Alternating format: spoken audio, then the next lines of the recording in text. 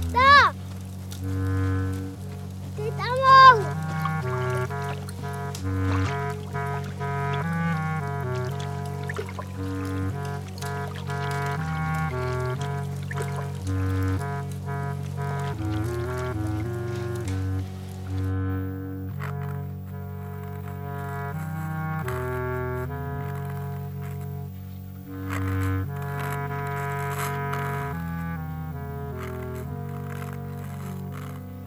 Hello, listeners. This is David Blakesley talking to you on episode 94 of the Criterion Reflections podcast.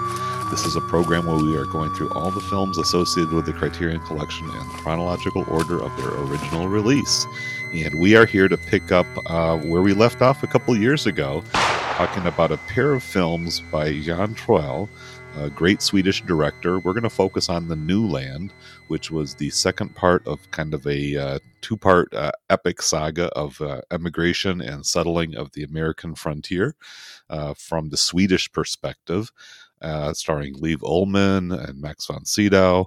It's just a fantastic, very reality-based, very sensitively portrayed and evocatively rich epic of ordinary people carving out a new life for themselves. And I'm really happy to be picking up the conversation with one guy who was with me a couple years ago when we did this, Josh Hornbeck. Hello, Josh, and welcome back to the show. Thank you so much. It's really great to be back to talk about this, the second half of this film. That's right, making your season 4 debut and also making his season 4 entree is John Lobinger. John, welcome to the show. Thanks a lot, David and Josh. Always great to chat with you. It's great to have all of us together to discuss this pretty epic film. It is, and we're going to be doing sort of a two-part segment ourselves in this episode. I've got Phil DeCane and Trevor Barrett who are going to be picking up the second half of the conversation. Trevor and Josh and I covered The New Land, or covered The Emigrants, I should say, in that first episode, and Phil's going to join us in a couple days. Just for scheduling, I had 4 guests who wanted to get on this one. We couldn't make it all work, but that's fine. We'll give Josh and John a chance to open things up, and then I'll bring it home with Phil and Trevor in a couple days, and that'll be kind of a two-part saga ourselves as we get into it. So, John, I'm going to give you the first swipe. You were not part of our Emigrants conversation, but I know you're a pretty big fan of Swedish film in particular, and the work of Max von Sydow, Liv Ullmann. To see them in a non-Ingmar Bergman movie, what was that like for you?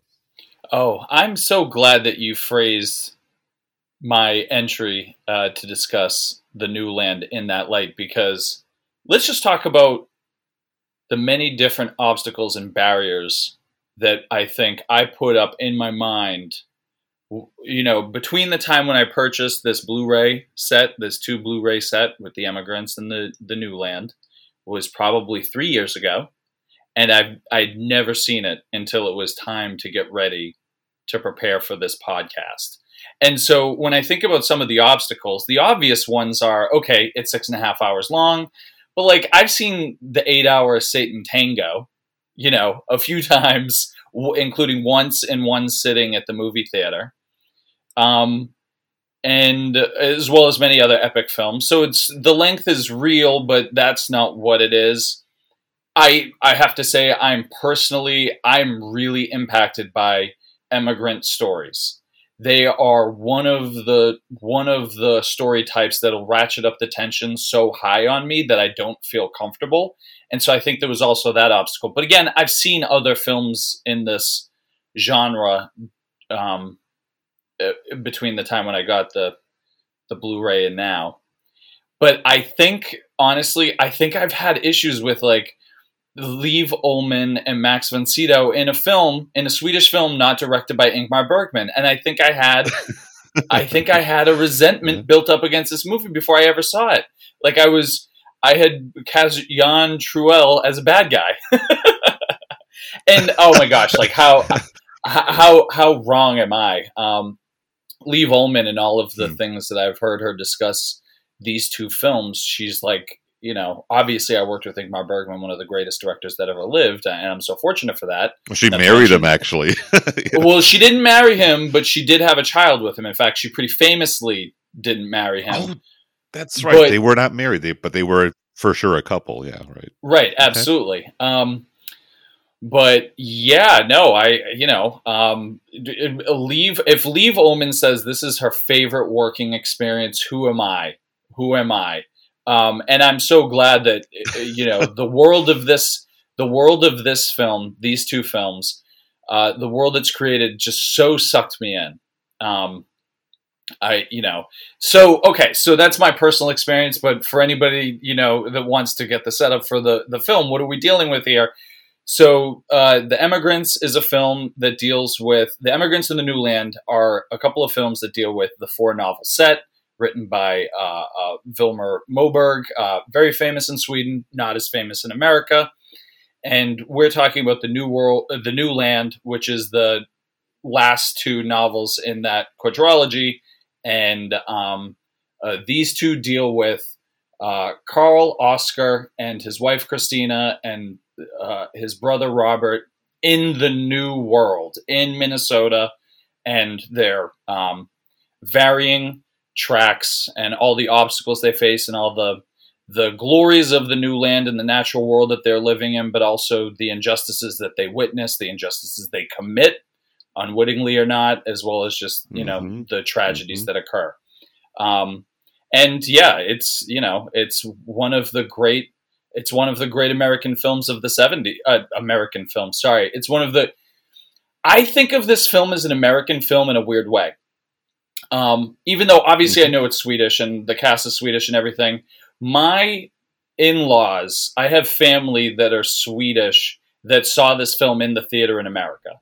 Like, this film is like the first two Godfathers, is just a foundational white immigration story, but like still it's this profound story of immigration that lots of families connect with. I say specifically that it's a white story because I think coming into this film immediately my hackles were up, like, wait a second, why are we portraying the difficulties of this the Swedish immigrants who comparatively had it easy compared to like other immigrants? And I realized, again, I'm bringing so much to this film that is probably unfair. And thankfully, Jan Troell is like such a cure for, reductivism. Like, this film, I think this film in particular, The New Land, even more than The Emigrants, really paints like the entire picture of the human experience, both the good and the bad, and isn't afraid to show nuance in a way that, like, I don't even feel that well equipped to bring that much nuance into things anymore. And my day and age, I'm so politically active and whatnot. I see things too black and white, and this film is like a major curative of that. So those are some of the thoughts. Oh, I do want to say one last thing to make sure that we pick up on this later. This film is a horror film. Like, this film is a love story. This story is, it's a film about the new world and beauty and nature and spirituality. But at its core, the entire time I was watching it, I felt like I was watching a 1970s folk horror that turned much darker. And I think that's really interesting, and I hope that we get to talk more about that as we pick up on some of the little seeds I've planted. Sure, we'll carve that little notch in the tree, John, and we'll come back to it. Okay. So yeah, those are some great observations, Josh. I'll let you kind of respond to whatever you want to pick up from John's preamble there. Yeah, I watched this the two films pretty closely after the film was originally released by Criterion, and just fell in love with the two films. I think that, like John, my experience with Swedish cinema, it doesn't begin and end with Bergman, but is definitely overshadowed by Bergman's legacy, right? I think that Bergman looms so large over the Swedish film industry that you can't help but see Bergman in so much of what you watch. And what I saw with the immigrants in the new land was just so refreshing. And I had seen Everlasting Moments. I had seen Here Is Your Life. So I had seen some of the other Jan Troell stuff, and I really appreciated it.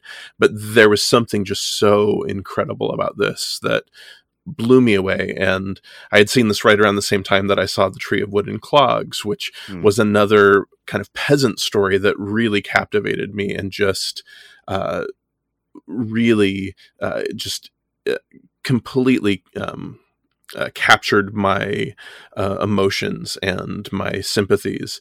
And I think that the way that Troell not only shoots this film, but the way that, as John alluded to, he captures so much subtlety and nuance, and the way that he doesn't just tell this, so many of our immigrant stories are stories of triumph. They're stories of making it in a harsh new land. And I think that something that is so important to the legacy of this is to wrestle with the ways in which the story of immigration and colonialism and the settlers who came is the story of displacement as well. And I think that Jan Troell really carefully threads that in throughout this, the displacement of native peoples and the displacement of the indigenous peoples of this space, and the fact that it's so integral to what's going on to everything in the film. And I think that in a lesser film, we end The Immigrants with this moment of almost triumph, and we open The New Land with the family on this rocky road as they're trying to cart all of their belongings to their new homestead. And that's the journey that we're going to be on for the rest of the film. There are going to be moments of triumph. There are going to be moments of them kind of making it in this world, but there are also going to be supreme tragedies. I also think that the way in which that Troell has such deep sympathy for women in this world, the burden that is placed on women, I think is deeply warm and rich and sympathetic as well. So I find this entire experience really, really rich and rewarding.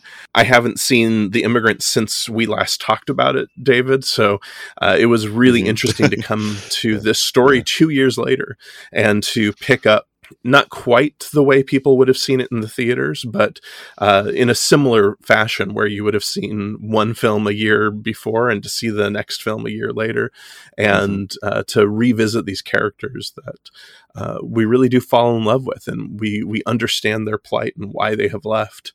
And it doesn't, I think, again, he captures so much complexity in this film. And so I love what he's doing here, and I can't wait to dig into it more.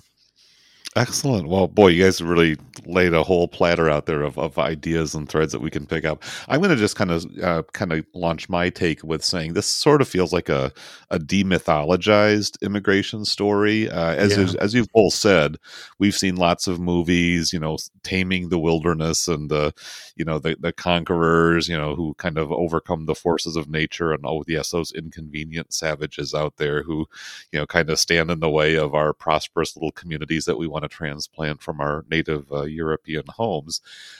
This is kind of and it's not sensationalized. I think that's the thing. It's not like, reveling or wallowing in the grueling hardships. I mean, the hardships are just there as sort of an existential fact rather than, kind of swinging the pendulum to the other side, where it's like, away from the romanticism of emigration to the sheer misery and horror of it all. It's there, but it's just kind of plainly delivered, but also very sensitively perceived. You get the sense that Troell just kind of built this little community. Obviously, they still had access to the modern conveniences and stuff, but Liv Ullmann talks about how exhausted she was having to work in the fields after just a few days of simulating the toil of a real pioneer settlement. And and because Troell was also behind the camera and he's his own editor, he's immersing himself in this world, and by virtue of his skill, his insight, his technical proficiency, we can just sit right out there on his shoulder and just absorb ourselves or be absorbed by this landscape, by the customs, the traditions that have been transplanted into a new land. And some of those traditions fit, some of them do not. And some of those old ideas are transformed because of the openness, the lack of tradition, the lack of structure. And yet there's also suffering that comes with some of this new opportunity. So that's to me is really what is just so remarkable. You're getting kind of a glimpse, at least as close as we can simulate now, what it might have been like to really be in that experience of really out there on the frontier. You're out in the woods, anything can happen, and you can scream for help, and there's ain't nobody going to be around. You're going to have to figure it out for yourself, whether that's an accidental injury, wild animals, an encounter with the natives, any number of things can happen, childbirth, and and also the psychological and personal dynamics that drive Karl Oskar to do things the way that he did. I mean, he could have settled into a more of a close-knit community. He could have lived in a village.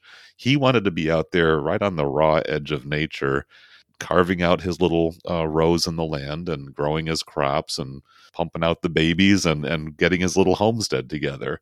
What was it that drove him into that degree of sort of isolation, even to the fact that he's pulling his wife away on a one-way trip, that she's there and there's not a whole lot she can do about it. She just has to make the best of it that she can.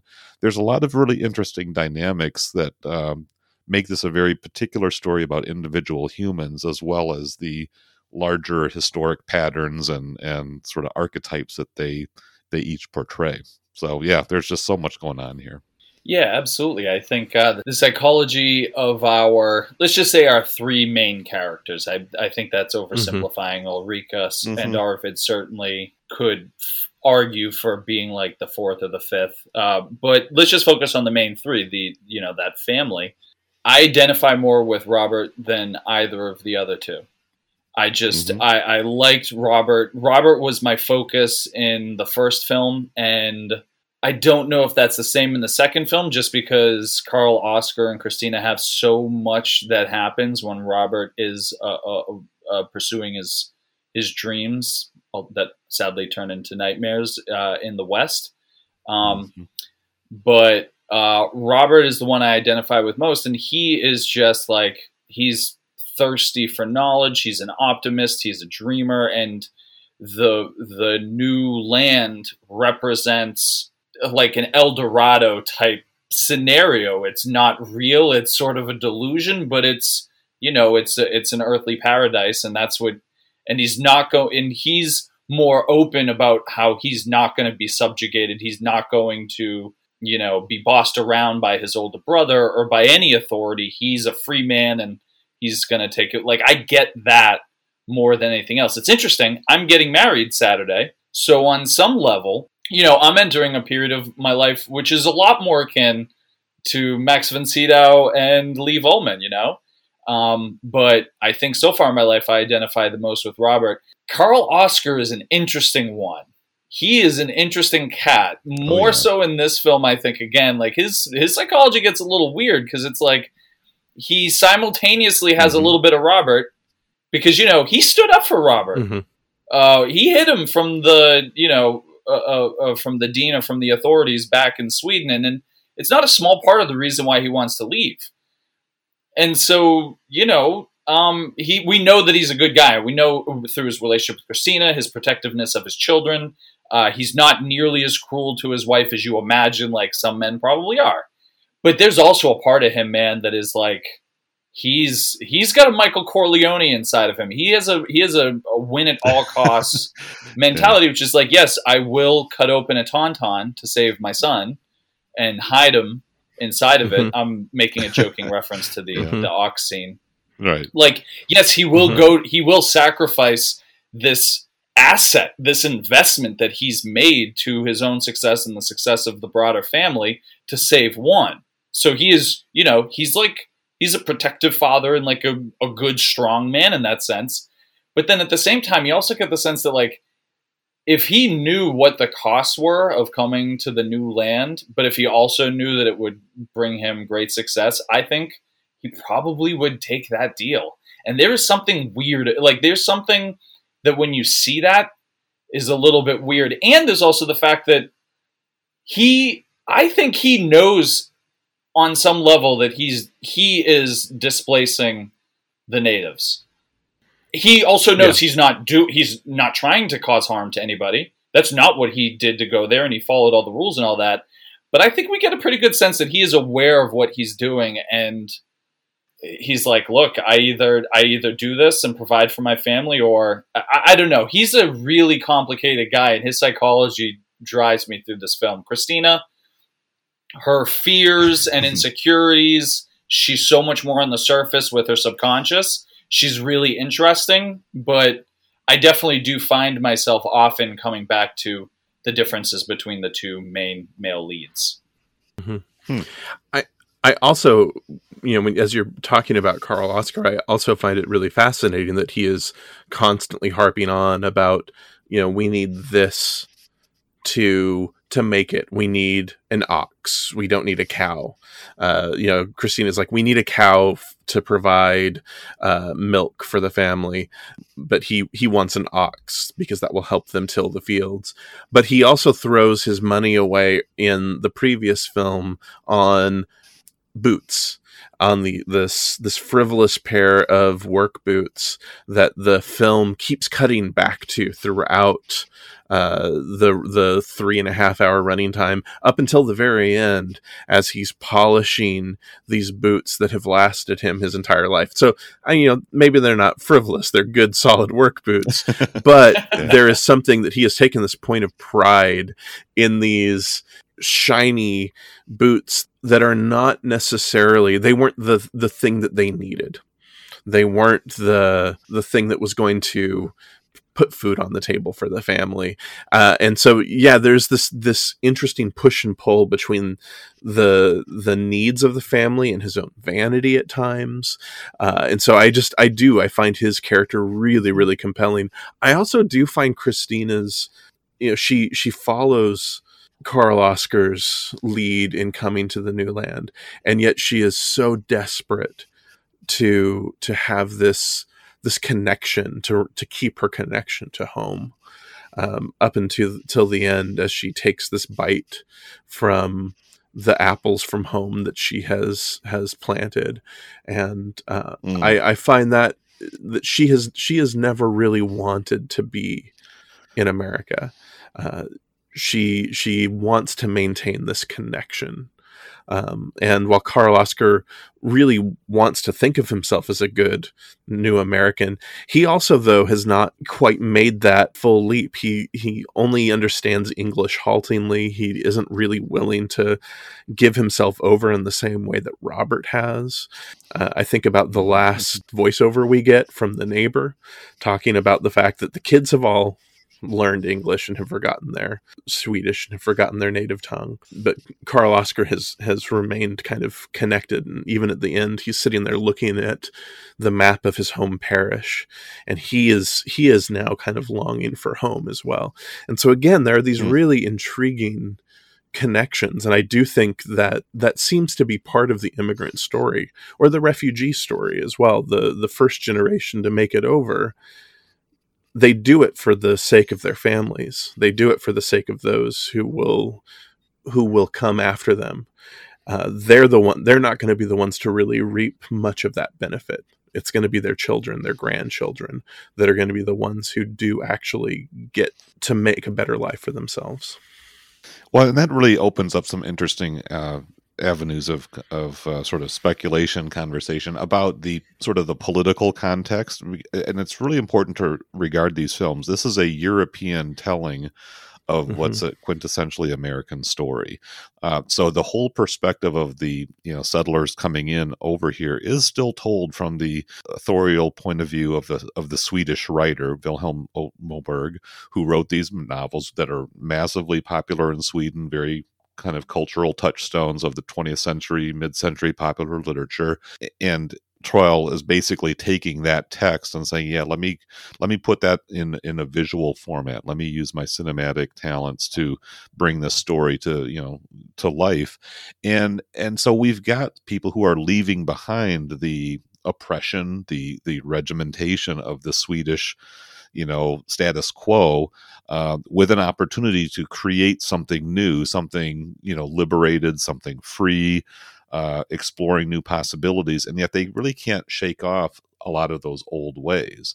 I mean, Christina is basically a wife who's obliged to follow her husband whithersoever he shall go. She doesn't. I mean, she could have left him. Perhaps she could have put up more of a fight or resistance, but that's not really a good wifely thing to do once she realizes the depth of her husband's commitment to do this. And you're right, this whole idea that he's almost like planting himself like a seed in the ground. I will die so that new crops can arise. I really believe that there was a lot of that kind of thinking that pervaded the immigrant community, people who were willing to just basically chuck it all, put it all in a trunk, get on that ship, and see what happens when they get to the other side. Because even though he settled into an area, populated by his fellow countrymen, again, he wasn't really there to create a little mini Sweden. He wasn't part of a village life. He did eventually become a deacon in his church, but he really was that rugged individualist doing it his own way, and trying to get past the baggage and some of the burden of expectations, and yet finding that old system was really a lot more in him than he maybe even believed himself, as he found it difficult, if not repulsive, to assimilate fully to the full bore Americanism. You see some of that tension when he goes into the stores, and he could have definitely buddied up and been one of the gang there, but that's just not his style. And so that's his story. I guess what would be cool to talk a little bit more about the Robert and Arvid section, which is kind of more like a subplot, or not really an interlude, but it's a very distinct section of the movie. I know, John, you were pretty intrigued by that, so let's go ahead and just dig a little bit deeper into that story. Yeah, I love that. I mean, look, ultimately the first movie for me was Robert's movie, which is like shocking for me to say. I've already stated that I am a Bergman worshiper, and Leigh Volman is, for me, is like foremost in the pantheon of Bergman actors. So the idea that I would see this movie and some actor I had never seen, because I hadn't seen Eddie Axberg, right? Yeah, right. Yeah, Eddie Axberg. Well, and at first I was like, "Who is this guy? I don't know what's going on." But he was just, I just thought he was hypnotic. He's got a great physical presence, and yeah, I love his storyline. I love his character. So come into this movie, and he just disappears for a while. When he pops back up, nothing has gone well. You can tell just by looking at his teeth. This guy's had a hard time of it, and you know what? Yeah, also, because we know a little bit of history, right? We've seen what is it? Dawson City, or we know what happens when people go west for the gold rush. It's like nothing good happens. Yeah. So Charlie Chaplin came to mind when you were thinking. Yeah, and so when Robert comes back, we go into these really trippy, like a totally different editing style, a totally different vibe. I won't say the filming style is totally different, but just, there's no more dialogue. It's basically silent. There's a totally different soundtrack, a totally different score of this really primitive drumming that's done during this, what I like to call the Nightmare in Gold sequence. And it's totally trippy, and people compare it to the ending of Greed. It's just, Robert and Arvid go west, and they just suffer for it, and it's just brutal. It's yellow fever everywhere. It's poisoned wells, and unfortunately Robert is the only one that survives the trip. And and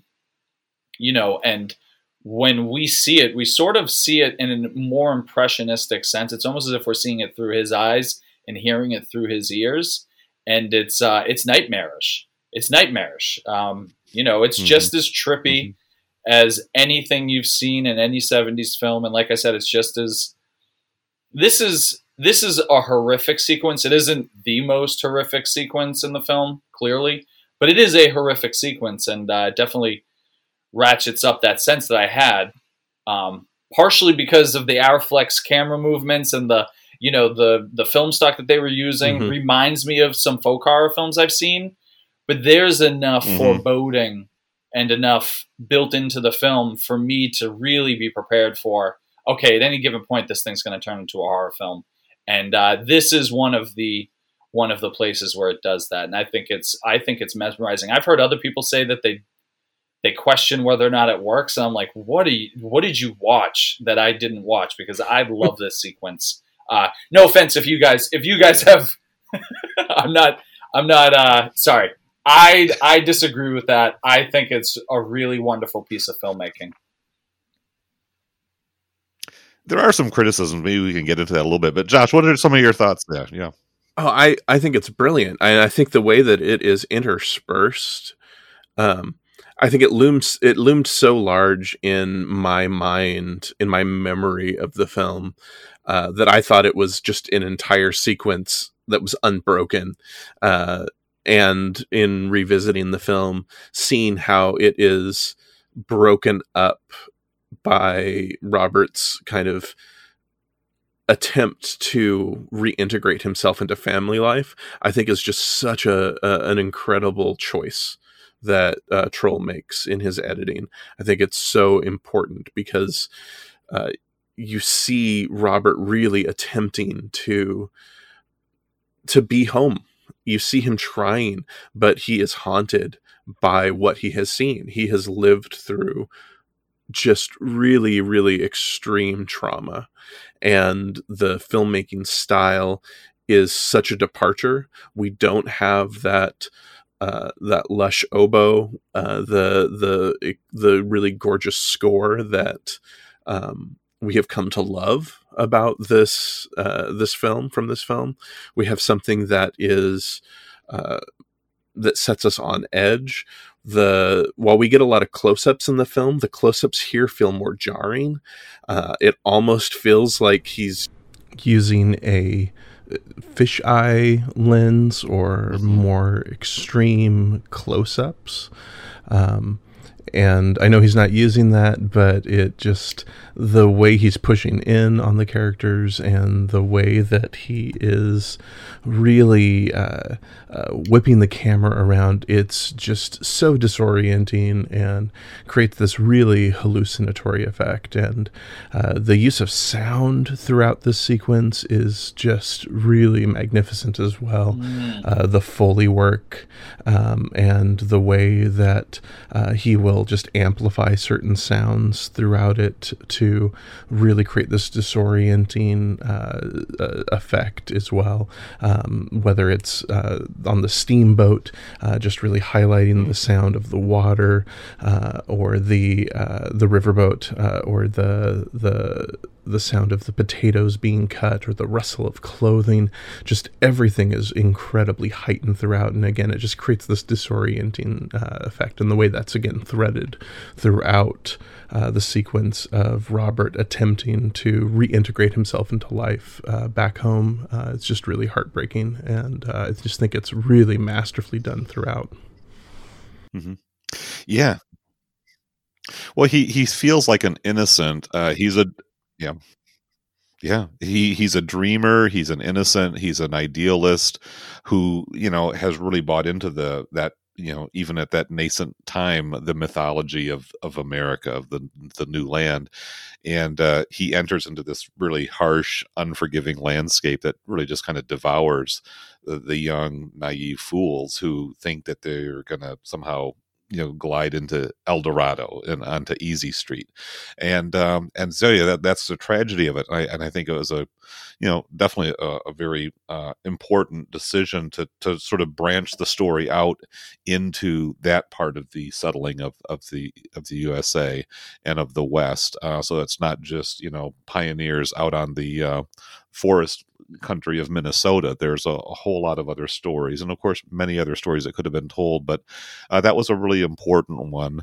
And even the regrets that Robert expresses about the situation with the cat going way back to the beginning of the first movie, and how Mm-hmm. he continues to be haunted by these kind of impulsive, reckless decisions that he's made that have absolutely changed and impacted his life and ultimately shortened it, quite tragically. But once you've cast your lot, you can't just turn around and say, "Oops, let's have a do-over on that one."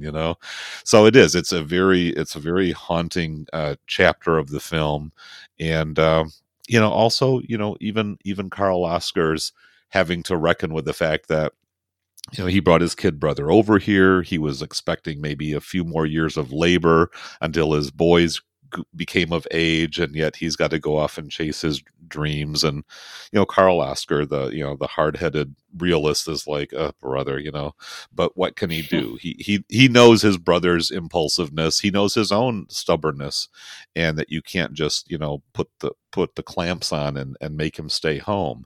And yet, he comes back. Robert thinks he's the conquering hero. He's got this big wad of cash, that even, you talk about the Foley work. The clinking of those coins was even another moment that sort of resonated with me as he realized, he had stumbled into this treasure. He actually did have the goods, that he was there looking for, but to make it a little bit more portable, because he's got suckered in by, a money changer. He trades what would have been a true asset into worthless paper. And again, another sort of demythologizing of the land of opportunity, Not to mention that, but Robert also has that sexual humiliation. So he, at this point, I think he's probably already sick, and he's just about to leave and return home, and he sees a prostitute across the way. I read Team of Rivals, the Doris Kearns Goodwin book about Abraham Lincoln, and she suggested in it that, like, look, at that time, any man living in these areas would probably lose their virginity to a prostitute. And she even suggested that perhaps that was the case for Abraham Lincoln. Not as an attack, but just to say that was frontier life. That, that was how people interacted sexually. And so to see him, so he's already sick. He's already seen all this death and illness. He's, maturing in this way. You're beginning to realize maybe he's never going to go home and marry that, Ulrika's daughter, whoever that daughter, the woman was that he was with on the boat, that I thought maybe they'd live happily ever after. And this might be his only shot. And he just is like overwhelmed by the experience and terrified and runs away. And then he runs home, and the most intense callback to the first movie is when Robert gets slapped in the ear again, but this time it's by Carl Oscar. And Carl Oscar, to his credit, realizes he was wrong. He apologizes, but oh gosh, I think that story is tragic. Christina's story is also tragic, but like Robert's life was just cut short so early. I really felt that loss after the hours I spent with him. Well, I'm keeping an eye on the clock, and I do want to talk about the Native American, that whole subplot as well, just so that we get a chance to get you guys an opportunity to react to the story. There's a couple different encounters that Carl Oscar has with Indians in the area, and it ultimately turns into another horrific situation. And again, Troell could have excised that whole story, or maybe, not complicated things to the extent that he did. But here's the man from Sweden telling Americans a bit of their story that maybe they don't even want to encounter or face. What did you think about the whole sort of the massacre of the family, the subsequent execution of a whole band of Sioux warriors? To me, boy, it stirred up a lot of very complicated feelings. Just the reality and the gravity of it all.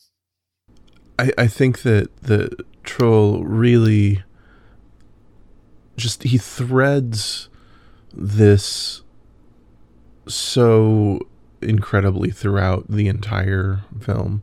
I think these encounters are placed so purposely just throughout the entire running time of the film, so that we begin to sense the growing tensions between the Swedish settlers and the Native Americans who are being displaced, and I think that it's done so purposefully, so that we get that sense that that there is going to be this growing conflict, and I think that he's doing it in a really, really intentional way, so that we don't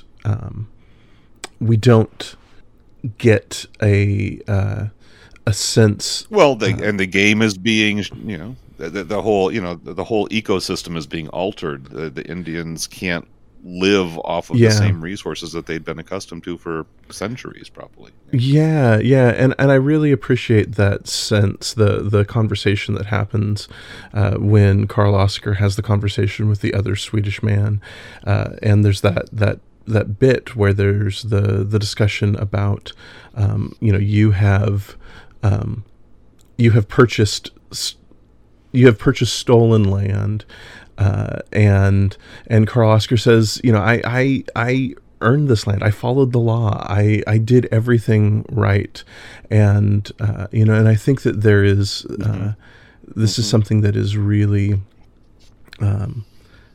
really important to the entire crux of the film, and I think that we brought civilization to this land. Yeah, and I think that Troll is really clear-eyed about this and about the displacement, and I think that it never really we never really get a sense that I think it's just done so even-handedly and so honestly, and so it's there's so much empathy for what the plight of the Native American people being pushed out of their land there, and the execution is just absolutely horrific when that happens. It's shot so powerfully, and yeah. Mm-hmm. It's pretty. It's just this really just haunting moment at the end of the film.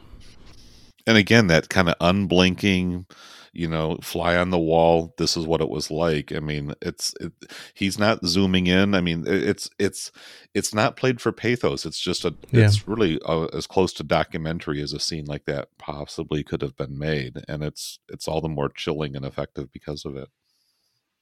Well, the execution scene, I had the feeling of the ending of Salo because of the angle that it was looking down and sort of that emotionless or distanced sense of camera work while this tragedy is taking place in front of our eyes, this mass execution,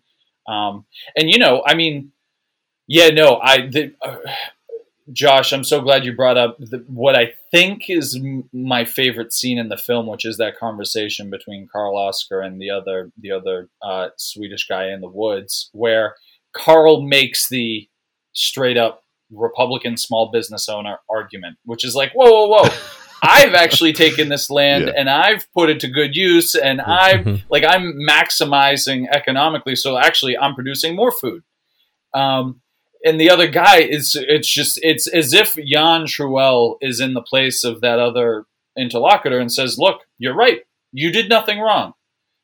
But, there are bodies of Native American children that are found with the bones chewed. And that's partly because of you. And to Karl Oskar's credit, I feel like maybe I've been a little bit too condemning of the guy.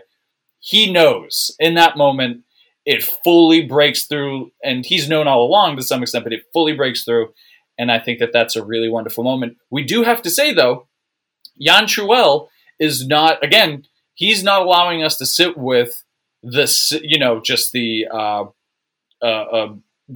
horror of what the displacement has done to Native Americans, but also that there was horror all around. And, there are for a film that had clearly been playing.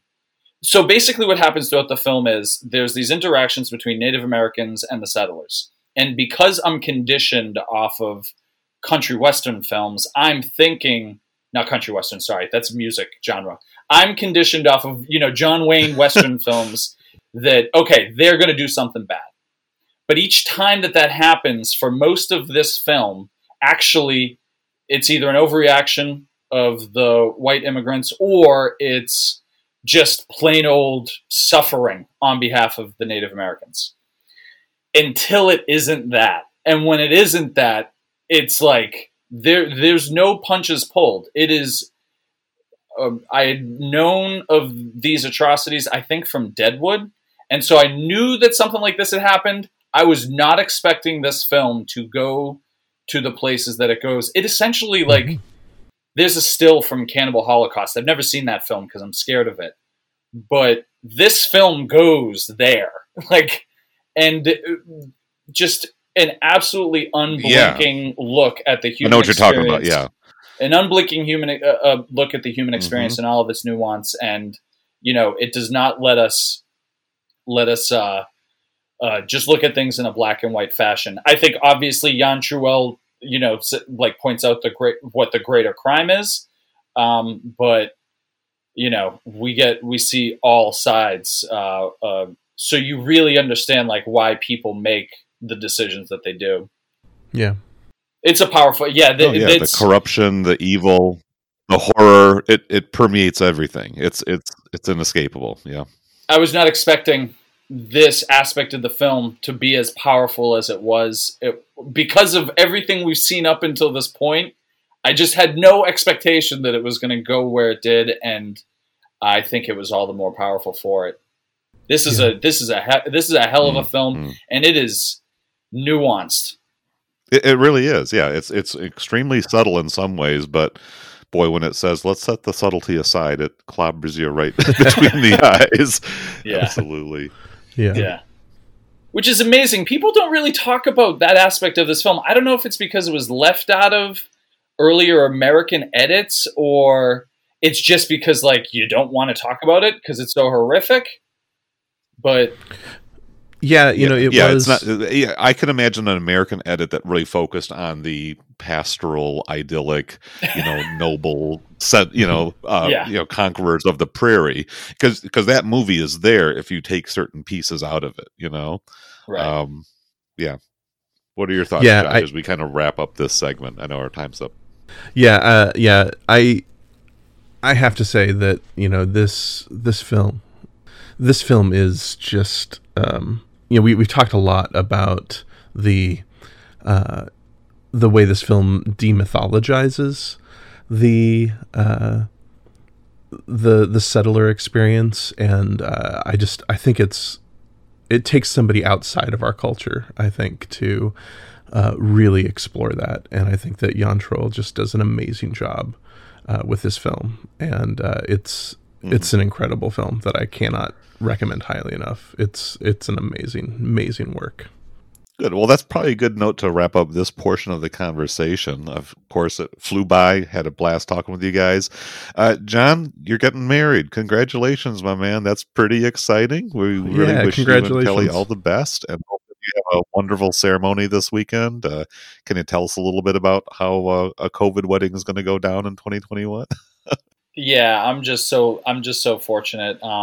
I found my perfect match, and we're gonna get married on our rooftop. It's gonna be 2 witnesses: the officiant, myself, my fiance, and our dog Peanut. So it's gonna be very intimate. It's gonna be cold. It's gonna be 35 degrees, so it's probably gonna be very short.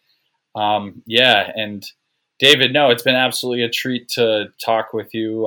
You're a bit of a TikTok superstar now, so I'm glad that you can still make time for us. This is awesome. Well, I got a hobnob with the little people there. I wish you the best this weekend, and we look forward to getting you back on the show really soon. And Josh, anything you want to sort of drop in as by way of plugs? I know you've been putting new episodes out there, all of that. Yeah, as people who listen to my show and know, I've had a couple of health issues, so I am just trying to get episodes out as I'm able to. So there will be new episodes out as I can. So yeah, thanks for having me on. This has been great to be a part of this episode. Super. Okay, listeners, we'll have a little musical interlude here. I'll be back with Trevor and Phil in just a minute, so hang in there.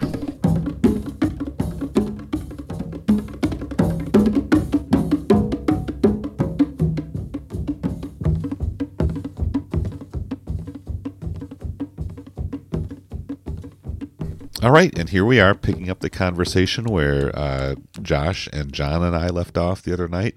I'm here with Phil DeCane and Trevor Barrett. Good morning, guys. Thanks for getting together with me to pick up the conversation about Jan Troell's The New Land.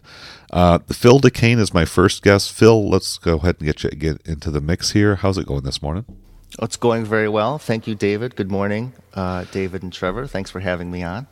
It's really nice to hear from you again. And Trevor, of course, we've been at it pretty frequently, it seems, over the past few months, kind of get our collaboration partnership in pretty full effect here. But it's great to have you back on to resume the conversation we started a couple of years ago when we first got into Jan Troell's The Emigrants. And here we are.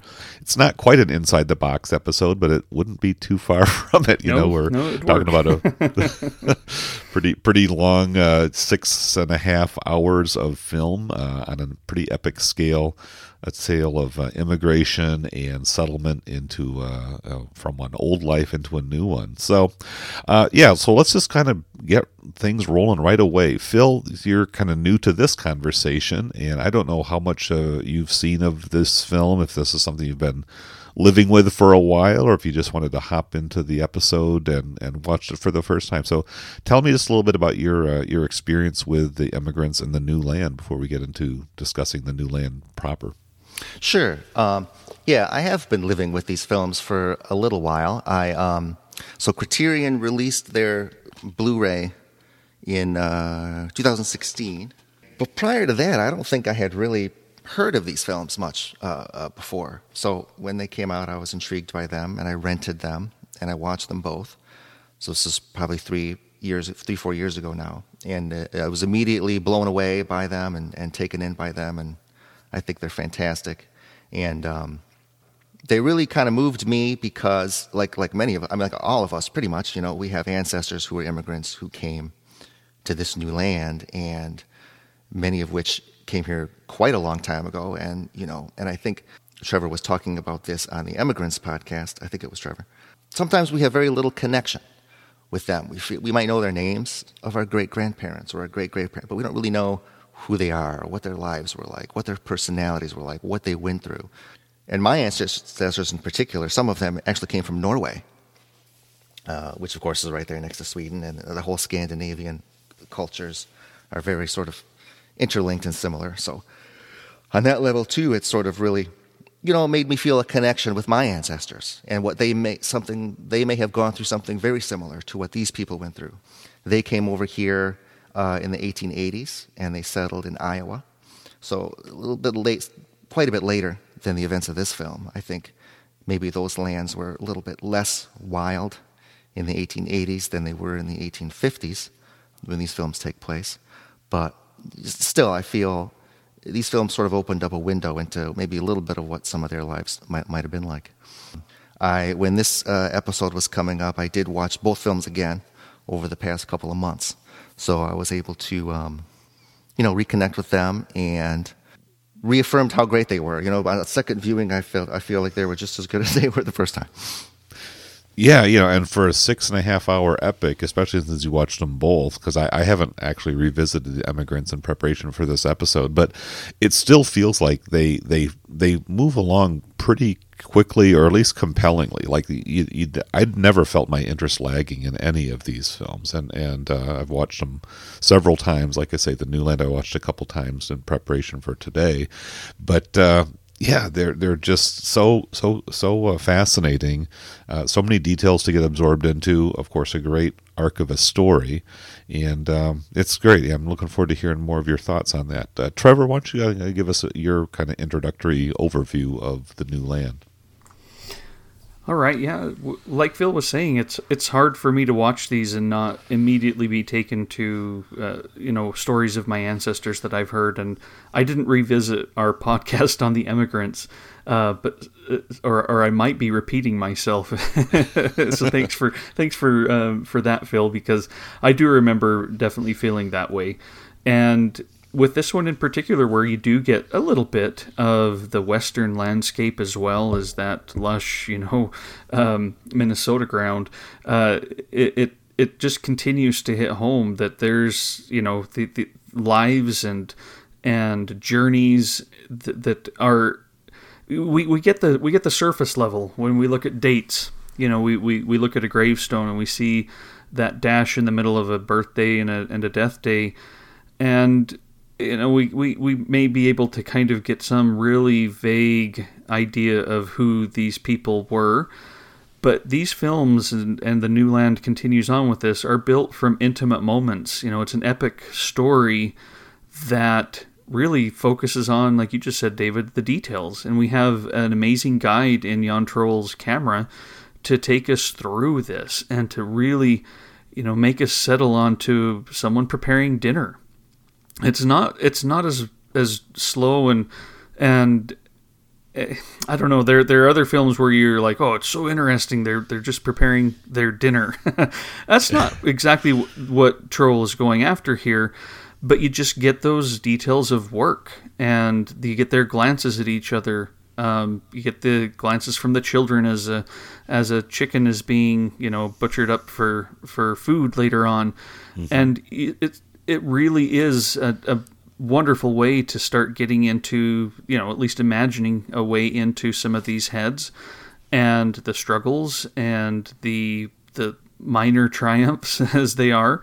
And I love how these films play out over the course of many seasons. You see the snowfall, you see the planting, you see the harvest, you see the snowfall, and it keeps going back and forth. And then overlaying all of that is the seasons of these lives too, of the two leads in particular, where they start to age, and a lot of this is through makeup and such. But Liv Ullmann in particular, as she gets older, just you really start to see the wear of these years, and you realize this is their fall season as well, and it's going to be over soon. So there's also all of this idea of the immigrant story, but just these lives, delicately portrayed, that the New Land really continues on. I do feel like the New Land is a little more explicit in the larger narrative, other things going on. It's not maybe quite as impressionistic as The Emigrants in a lot of this, though, it's still very much that. But we get more events and more things that we can maybe put our finger on and say, oh yeah, I learned about that in history. There's a little bit more of that, but ultimately still it doesn't drift too far away from that. Just here's Karl Oskar and his family, and as he, in a way, seeds the New Land with his own children and generations that are kind of us. They're forgetting, they don't speak Swedish at the end. They're forgetting their heritage to an extent and moving on with their own lives all across the United States. And, I'm like, oh yeah, well that's me, a few generations away, even further. And, here it all kind of comes back to this little acorn and, opening it up. Yeah. I'm reminded of the Troell's earlier film, Here Is Your Life. And that's kind of what we see here. Here is Karl Oskar's life. Here is Christina's life. I wrote Here's that down Robert's in my notes. life. Here is your life again. Yeah. And you're right. With The Emigrants, you've got this arc of the journey and the arrival, how they got from where they were to where they are now. And so you have that almost kind of that quest or that adventure of making the transatlantic voyage from the old country to the new country. And with the New Land, now that they've gotten there, here's what happens. And you're right, it's the investment of their very being into this, untamed wilderness, into this kind of creation of a new community, even though, as I've already talked about in the first segment, Karl Oskar seems to be a bit of a loner as far as his basic impulses are concerned. He will have, fellowship with his neighbors and he'll do business, but he really kind of wants to do his own thing. And Christina, as the faithful wife, basically has to come along with him. She cast her lot with him when she was still a teenager. She recognized that Karl Oskar had this driving impulse to tear up his roots and relocate. And as a good wife, she had to come along. She gave him children. She never quite got over that transition. You definitely sense the longing, the homesickness, the desire to preserve what she can of their old way of life that she had always, dreamed of probably living in her home country or amongst her own people, and yet that's not the destiny that was in store for her. And I think her particular story here is quite compelling, even though she doesn't survive to the end of the film. But even the way she sort of departs the story is very moving because of just the simplicity and the kind of the quiet understatedness of how that relationship developed over the years and then came to its end, leaving Karl Oskar as a survivor, a widower, for a significant number of years after she passed on. And really you could say that her life was kind of one of the prices paid to establish this new community. She died young. She died because of the difficulties of bearing as many children as they did. And yet this isn't so much a family story either, because the children are they're pretty marginal characters. Isn't it interesting that even though that next generation comes about, it seems like Troll and perhaps Wilhelm Moberg in his novels kept the focus on that first generation, those settlers, and what happened to them. Phil, tell me just a little bit more about some of your responses to the development of these characters. Like I say, the pioneers kind of came over, they settled, they laid down kind of their claims to the land, but then once they're here, each story kind of takes on its own individual dimension. What were your thoughts? Were you surprised by the way that the characters developed, or what they experienced once they had settled in? Well, it is remarkable how, like you say, I want to pick up on how little we know about their children and how little we get to know their children as characters. And I think it kind of serves to emphasize that sort of disconnect that we feel from the other side with many of our ancestors who we don't know. So we're watching this film and we get to know them. They have very little sense of their children and even less their grandchildren and what they might become. And I thought that was very interesting. Because that's not the way these types of movies usually do it. My family and I were actually kind of going through Roots, the TV miniseries from the 1970s, and that's another immigrant story. But it very much focuses on generation to generation, to 3, maybe 4 generations, and it gives you this sense of movement and the sense of hope and optimism for the future.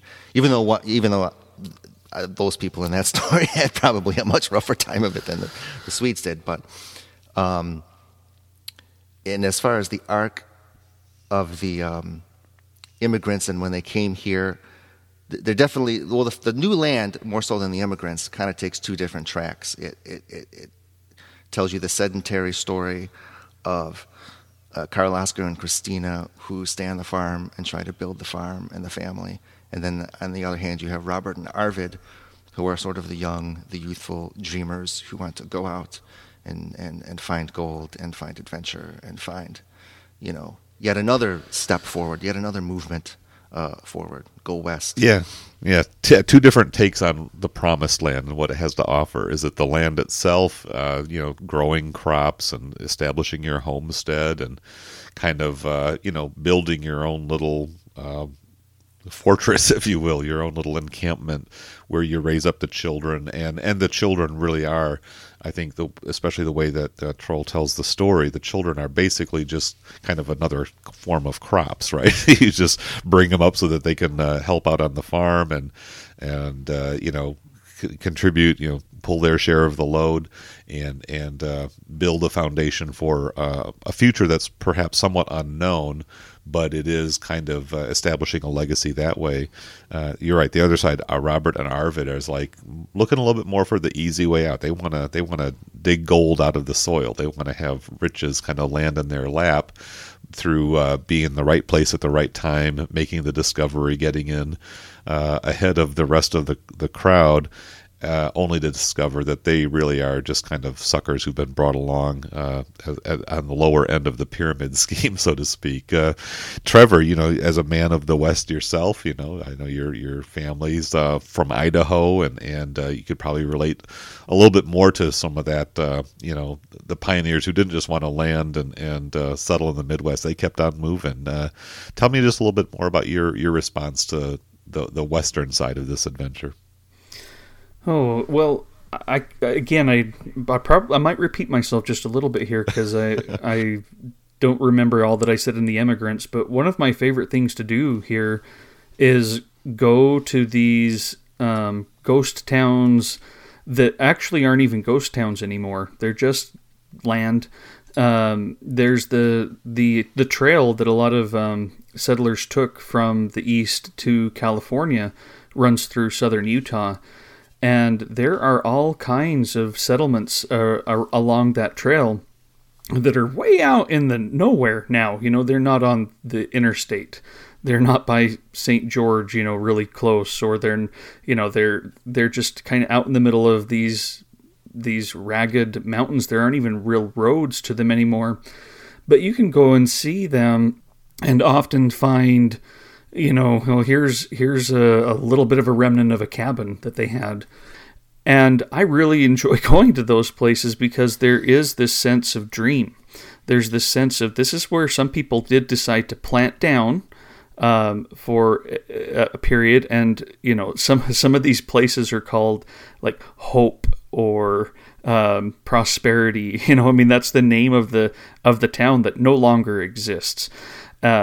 And it's so interesting to me to see this push and these lives that were, this is how they were spent, and to have no trace of them anymore, other than if you're really looking hard, it's an interesting feeling. I wouldn't necessarily say it's depressing, because we all have hopes and dreams, and we live our lives, and it's the day-to-day stuff. And I think that's where this film really shines, is they are still passing hours, they are still passing minutes, and with one another and their relationships.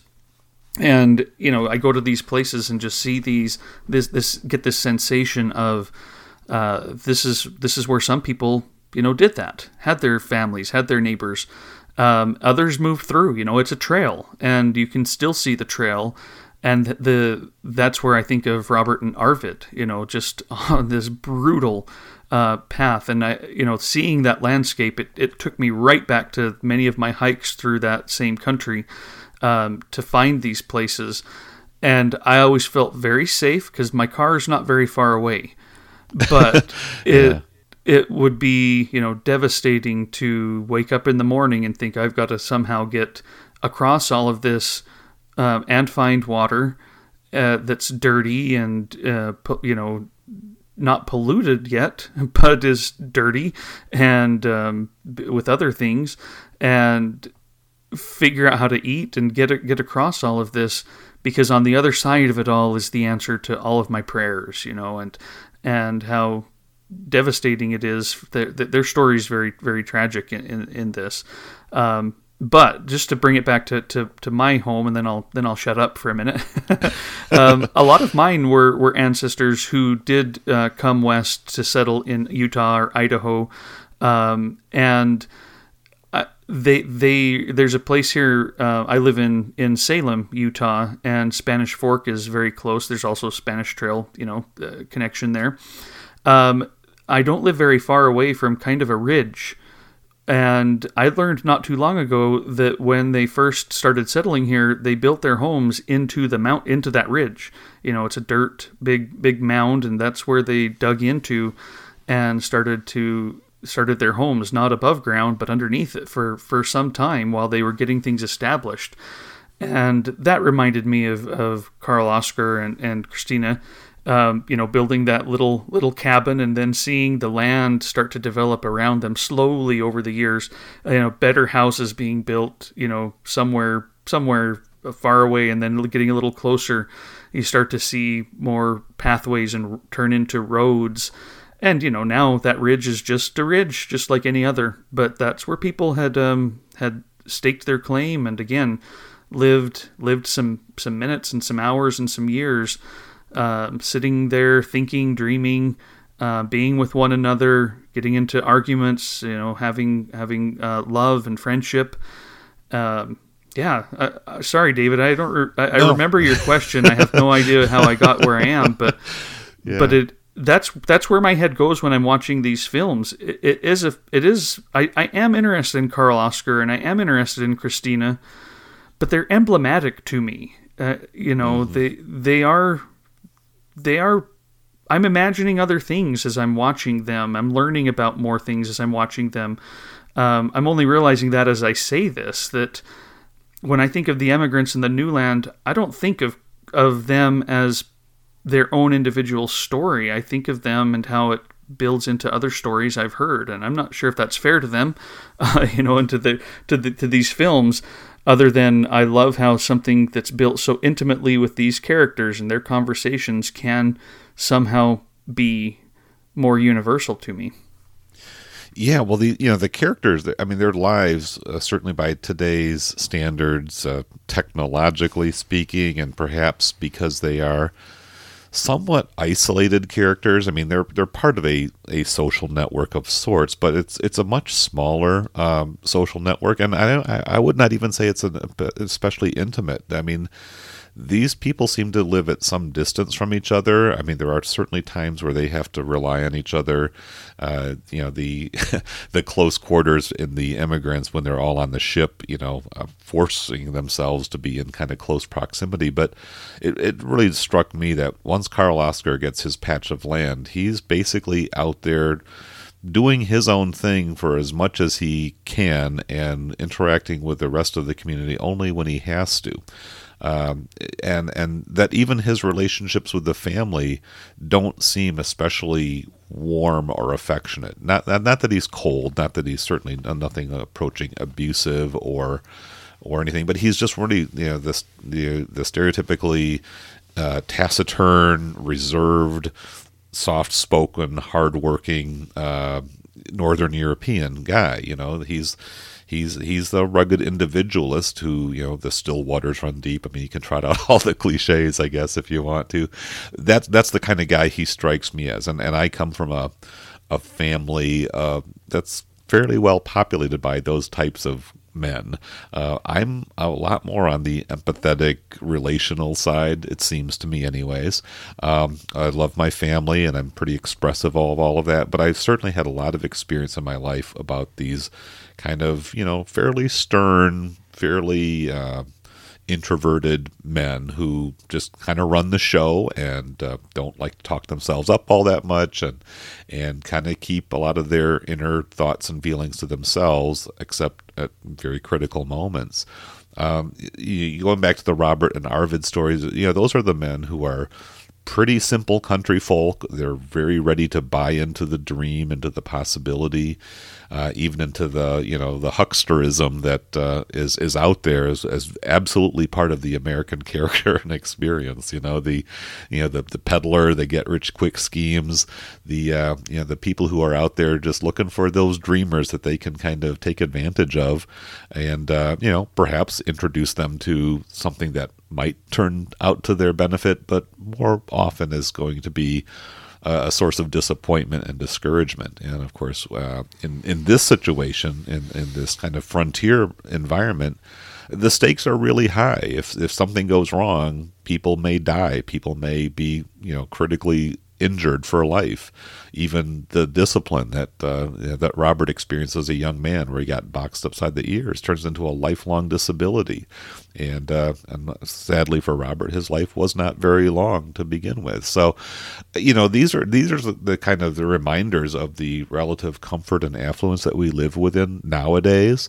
But it grows from a foundation where life was in many cases short, brutal, and nasty, and the fact that Karl Oskar lived to a ripe old age is perhaps a testament to his own, perseverance, and perhaps a way of saying, his kind of playing it close to the vest, ultimately did pay off for him, because he was a survivor, and he was able to see that legacy of grandchildren, maybe even great-grandchildren, as you see in that closing photograph at the end of the film, which again is again an emblem of what many of us look back on as we look at those first couple generations and those old family portraits of these mysterious people in their solemn postures, surrounded by a bunch of younger people, but they're sort of sitting at the center of the portrait, kind of showing the crops, so to speak, that they've raised over the course of their years. Phil, where do you want to pick that up? Do you want to take it in a new direction at all? Well, you said a lot there that reminded me of a lot of things I wanted to talk about. So the ending of the film and that old photograph, of course, is huge, and it so much reminds me of old photographs I have that are very similar in terms of, the older patriarch and matriarch of the family with their 10 children around them or whatever. And again, how little I know of who that person was, and how these two films really served for 6 hours leading up to that ending to kind of give me a sense of who those people might have been. But you also reminded me about something that when I was watching The New Land for the second time that struck me that I didn't quite remember. As far as these immigrants, and they live quite a ways from each other, and they're not quite as connected to each other. In The Emigrants, that's a story of a community in Sweden. Mm-hmm. They come over, and there's Ulrika, and there's Daniel, the minister uncle, and there's this community of neighbors that are relatively tight-knit, and they come over in the boat. I was struck watching The New Land the second time, how little we see of those other characters. We see Ulrika a couple times here and there as she interacts with Christina. And I think we see Daniel. I think his name is Daniel. That's the family. It's his family, I think, that is the one that is slaughtered by the Native Americans. And that's the only time in The New Land I think you see him, in terms of getting to know him, his family, and his experience. In fact, if you hadn't seen The Emigrants or hadn't seen it for many years, you might not even know who he is and how he's connected to Karl Oskar and Christine. That struck me the second time that I watched The New Land. Well, and they're right, and there were villages. There were probably more closely packed, not urban settlements necessarily, but clusters where people would build houses near each other, and you'd have little town centers or places where you could do trade. And you see Karl Oskar going into town a few times to trade his wares and pick up supplies. But I think he very intentionally, left all that behind. And perhaps that was a bit of a trend or a fashion, if you will, because there was, at least in their view of it, there was lots of land for the taking, and you could grab acres and acres of nice fertile soil and really, set yourself up for future prosperity. Although, what's interesting to me is how Troll and presumably Moberg, I haven't gotten to those point in the novels yet, focused on some of the, cultural and even political issues of the times. There are allusions to Karl Oskar wanting to suit up and go fight in the Civil War because he thinks that's what a man is supposed to do. but an old injury that he experienced back in his youth, back in Sweden, prevents him, much to Christina's relief, from being able to, take his place in the Union Army. But there's still he has a sense of loyalty and even nascent patriotism, which is very interesting because a man who you see as a loner, as a bit of an isolationist, is still feels a compulsion to go fight in a war because that's kind of the manly thing to do. Well, and this was his idea to come to America. So he very much feels like America is his. This is my idea to be here. I want to love this country, and I want to, be a part of what society feels like I should be a part of. Yeah, even though I don't think he had any particular beef with the South, or the Confederacy. I mean, he's way up there in Minnesota. True. Questions of slavery and states' rights and all the other issues that led into the conflict between, Lincoln and his military and the Southern Confederacy. That's all pretty far away. So there was some kind of a sense of what you consider maybe honor or duty, or maybe this was a sense of a new adventure for him. Perhaps if we get into Moberg's novel, we might get a little bit more into Karl Oskar's processing. Was he at some point feeling a little restless and looking for a new adventure, or was this strictly based on patriotic sentiments and a sense of obligation? I'm not sure. Well, I will say I did pick up those novels recently. Yeah, and, right. I saw your video. Yeah, of course, cool. I haven't had a chance. I have opened them up here and there and just read some passages here and there. And I happened to read some very interesting passages. And so in the films, you're right, they don't really touch on. I was kind of waiting for them to touch on the African-American experience a little bit and all those issues with slavery and everything. But in the novels, they do touch on that a little bit. When there's a portion where Robert is visiting. He comes back from the West and he's visiting Karl Oskar, and they're reading Swedish language newspapers, and they're reading about slavery. They're reading about the upcoming potential war and some of those issues. And so in the novels, those do get touched on a little bit. In the films, for whatever reason, they kind of didn't put a lot of emphasis on that. I think it's a long story. I mean, these are 6.5 hours, so it's not like they shortchanged us necessarily. No. But you're right; they can only take on so many different themes. There is that appearance of the slaves and the immigrants when they're on the steamship there as well. But it's very elliptical. Yeah, it's a quick moment. It passes almost without notice if you're not paying attention or really thinking about it. Trevor, what did you think about any of the political or cultural aspects, some of the social commentary or critique that might have been sort of weaved into this story of survival and endurance out on the harsh frontier? Oh, good question. Definitely my mind usually goes to that story of survival and all of that going on. Because to me, they are more, like the slaves on the steamship. They touch up against American history and American culture and American politics. At the same time, they are trying to remain a little bit away from it. They don't necessarily at this point speak the language, and maybe don't even fully understand everything that's going on around them that we can pick up on even at a glimpse. But as they start to settle and, this stuff starts to develop more around them, both within their neighborhood, as big as that is, and their needs to somewhat integrate into that. But also as we start to see, the relationships with the Native Americans, how fraught that is, always a threat of violence for them, while at the same time we recognize it's not like the Native Americans are free from that from the settlers, or that the settlers, who basically have the thought that Karl Oskar has of, this is my land, I'm improving it, it is therefore mine.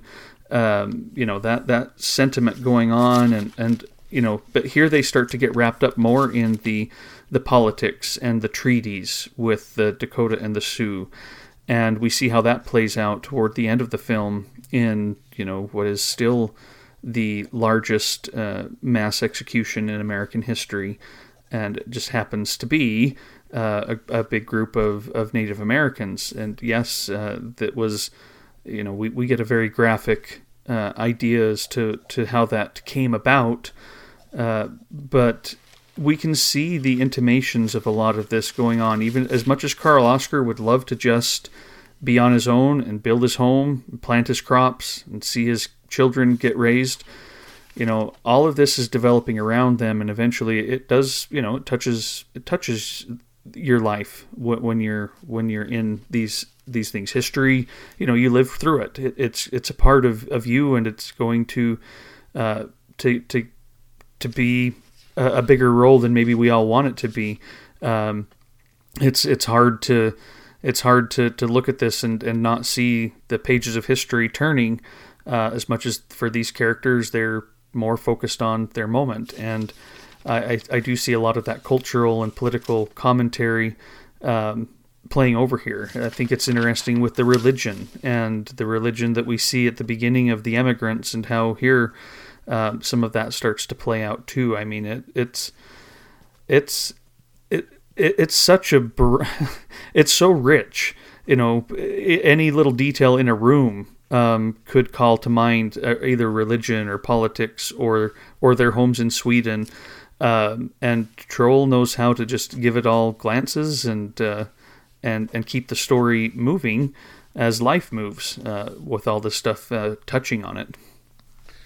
Yeah, no, those are great observations. Just because we see these characters moving, through their lives, and really just having to sort of put up with those larger historic and cultural forces.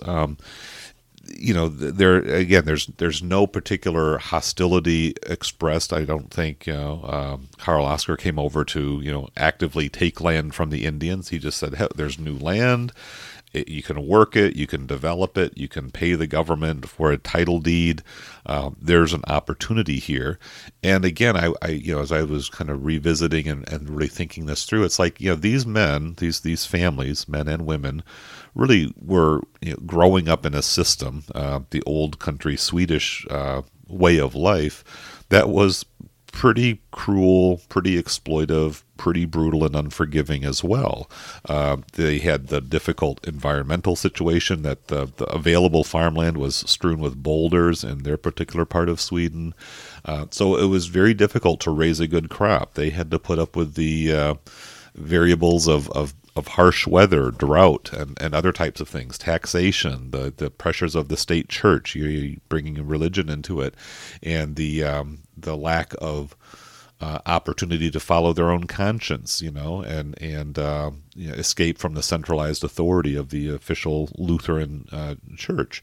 And so there were plenty of reasons for them to say, you know what, this system sucks. Let's get out of here, and yet they bring over in their relative innocence, but not complete innocence. I mean, these are men who are operating from an angle of power and leverage and control, and I'm going to get them before they get me. I mean, I think that's very much what you see happening in those later scenes, where after sort of that initial sort of making some sort of tentative peace, you see situations where Native American women come onto the property, and it's very tense, it's very silent, there's not a lot of verbalization there because nobody speaks each other's language, but I'm going to give you some of my food in order to maintain this equilibrium of you live on your land, we live on ours, we'll get along, we'll make it work. Until eventually that balance tips, the Indians find themselves just locked out of more and more land, with hunting, with agriculture, with technology. Their way of life is less sustainable than it once was. And so they take desperate measures because they're hard pressed, and they strike back, and they slaughter a family that, on the one hand, this is innocent women and children. In fact, a woman bearing a child is slaughtered, sliced up. It's terrible. It's horrendous, and practically unforgivable. And yet at the same time, what's happening to the Indians and their families and the deprivations were not really, other than the execution that you've already alluded to, we don't know exactly how hard life was, but you can imagine it must have been pretty hard to push these men to the murderous extremes that are depicted here. So, as I said in the previous segment, just such complicated feelings, because you can, at least I can recognize the quote unquote legitimacy of both sides here. They're both, both the Native Americans and the settlers are looking to survive. As I've already said, the stakes are high. One mistake, one slip up, and your life could be over, and terrible things can happen.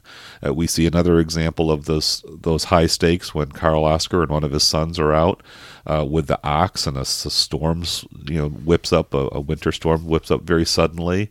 A tree falls in their path, and now their way home is blocked. They're not properly equipped. Carl Oscar has to make a very quick decision and a very high cost. He's going to slaughter his ox. He's going to ruin his investment in order to hopefully, and it's not even a sure thing, preserve his boy's life by, cutting open that beast and putting the boy inside until he can go back home, come back with some proper, attire and get the kid back home, because the kid's condition is so fragile that if he doesn't do what he did, his own son may die. So again, you're calculating the cost of your legacy. I'll kill the ox in order to save the boy, because you can't have both. But just such incredibly. Was I the only one there who was reminded of The Empire Strikes Back? I heard John talk about that in the first episode too. Yeah, so. yeah. Oh, they did. All right. See, yeah. I didn't. George Lucas totally stole that one from here, I'm sure. But yeah, I like that part though, David, because it shows that a lot of this is luck on Carl Oscar's part. I mean, yes, he is a survivor. He is going to do, to the best that he can, what needs to be done. But some of these are very close calls. He's, and that's the thing too. When I read family history things, it's like, oh, today so and so was hit on the arm with of a tree, or even in my own family, just in the wrong place at the wrong time, getting hit on the head by a branch, or hit by a train that did something funky, or that there is a sense that Carl Oscar is a survivor, partially also because of luck, because there are all kinds of forces, both natural and man-made, that he really doesn't have the power to fully thwart. But he manages and gets through his own life, but with a lot of loss along the way, of course. But yeah, it really could have gone. He could have ended up like Robert, or like Arvid, just happened to drink something wrong in the wrong place. Or imagine if Robert had gotten back and spread his disease further. They could have wiped out the whole family, all in one fell swoop, and that happens, in history. Of course, these things continue to happen. In fact, I knew this time going through it, but watching The Emigrants in the New Land the first time, back when it came out on Criterion, I always wondered when Christina was going to die, because, boy, raising that many children, just all of the things that she was being put through, you know it's coming, and it really could have happened in the first movie, several times. I think those passages where she's just bleeding profusely on the ship and she's seasick, and I mean, it was horrendous, and I actually have read through that section of the original novels, and it's really just quite an ordeal that's described there, not just for Christina, but for every single soul on that ship, crew and and passengers alike. Everybody paid an incredible price, and again, you just think about total side characters, but these sailors who made these trips frequently, back and forth. I mean, what a life, And so I think about the relative ease and comfort and affluence that I think presumably all of us on this conversation today enjoy. It's quite something just to think about, the foundation that has been laid for us, that we've all sort of sprung from, and what does that say about our life today? I mean, because we do still deal with our historic issues of freedom, conscience, liberty, religious faith, government pressures, the conflicts between people of different ethnicities, and how to take this e pluribus and make it into a unum. These are the fundamental challenges. I think the new land and the immigrants just kind of reduce, or not reduce, but they bring these stories down to some of their fundamental elements, and we can reflect on the similar forces that we live with today, even though in many cases they're much more complicated and I would say more nuanced, and for that reason sometimes much more difficult to resolve. I mean, questions of reparations and equality, and how do you atone for the atrocities of the past? The fact that Troll very deliberately chose to not just show that there was an execution, a sort of a retribution element to the, because the people who were responsible for this, the slaughter of this family were just 3-4 men, and yet they took out wholesale vengeance upon almost every capable, able-bodied man that they could get their hand on. Historically, apparently, President Lincoln pardoned many dozens of warriors. A few hundred, actually. A few hundred, right. So there were like, 48 that were executed in one fell swoop. 38. Sorry, I was reading this right before we started this morning. No, I like to be accurate there. But, the fact that Troell decided to really faithfully reproduce that. I mean, they built an exact replica of the gallows, the platform, the positioning of the troops, and this kind of very ritualistic execution scene. That was pretty compelling, just to sort of see that whole solemn ceremony unfold. It reminded me of The Ascent, recently released on Blu-ray, a much less elaborate execution, but that same kind of clinical, unblinking harshness right there on the screen. You just can't turn away. Well, let me ask you this. We talk about this retribution that was taken on several of the Native, but I think there was more. Now, I didn't read about this recently. I think I read up on this a few years ago when I first saw the films. I think there was more than one settler family that was slaughtered. There were. So it was a general uprising. It was a. Again, I was looking at this just this morning again. There were. It was going on for a while, and it was more widespread than this. I guess he focuses on the one, and it's so horrific. But yeah. So it's not quite as. It's even more complicated. But you read about it too, and you start to realize. For many of these settlers, they're living their lives. It's machinations going on above everybody's head. Similar to Robert and Arvid, going west, they're going to, they're going to be exploited by people who were there, ready to fully exploit and waste lives doing so. And similar, a lot of these things that were going on in Sweden that they left because it's been, centuries of established exploitation by people above them. This is starting up and revving up here in the States for these settlers and for the Native Americans. They're playing parts in a bigger story that they're not really a part of, with the treaties and the land agreements and the money that's being passed up above their heads. that interests people who have the power to enact such massive retribution. And yeah, I thought that was interesting. You start to see, and not that this was the first, but you can see the initial unraveling of some of these things and the structures that are being put into their place that are, as David, you just said, very ornate and complicated now. So let's talk a little bit more about the depiction of Native Americans in this movie. Of course, Sure. The way Native Americans are depicted in films over the years is a long and fraught and complex, history. Starting from just showing them as savages, less than human, and then all the way into the more recent times, more corrective, trying to be corrective and depict them maybe too far the other way as idyllic, living one with nature and this ideal community.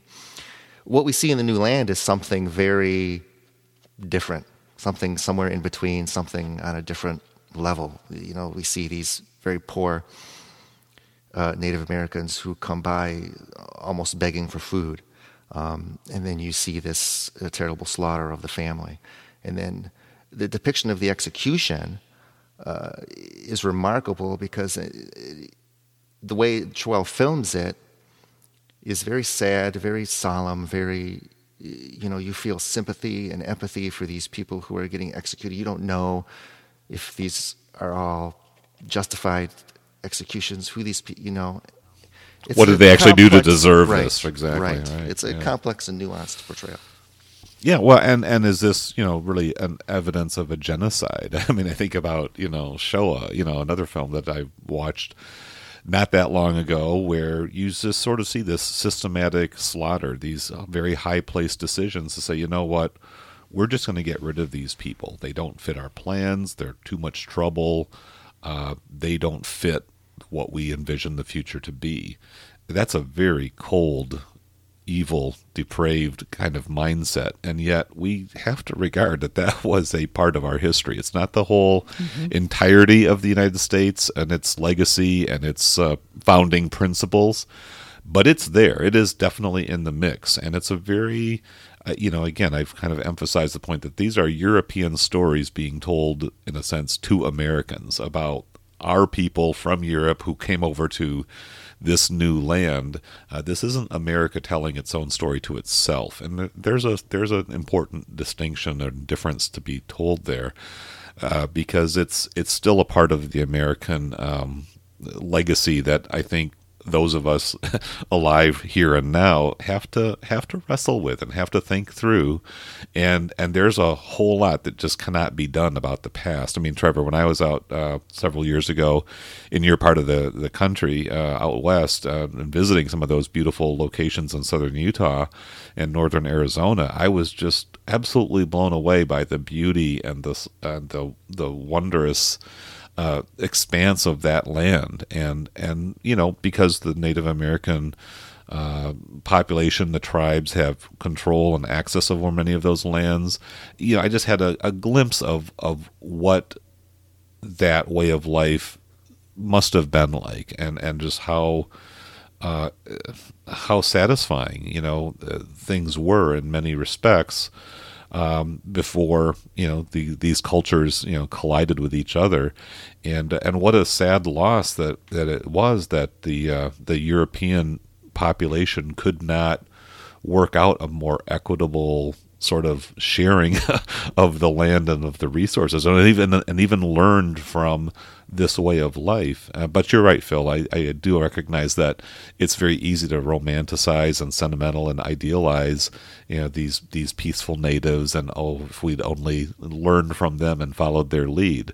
And yet, it's hard not to have profound regrets when you look back and really see the reality of what happened, and so much suffering and violence that were experienced by people who really deserved much better than what they got from life. Absolutely. Yeah, and I admit that it's a complicated issue. I wouldn't want to necessarily speak too much to, this is how it should always be depicted, because it right. is horrific too.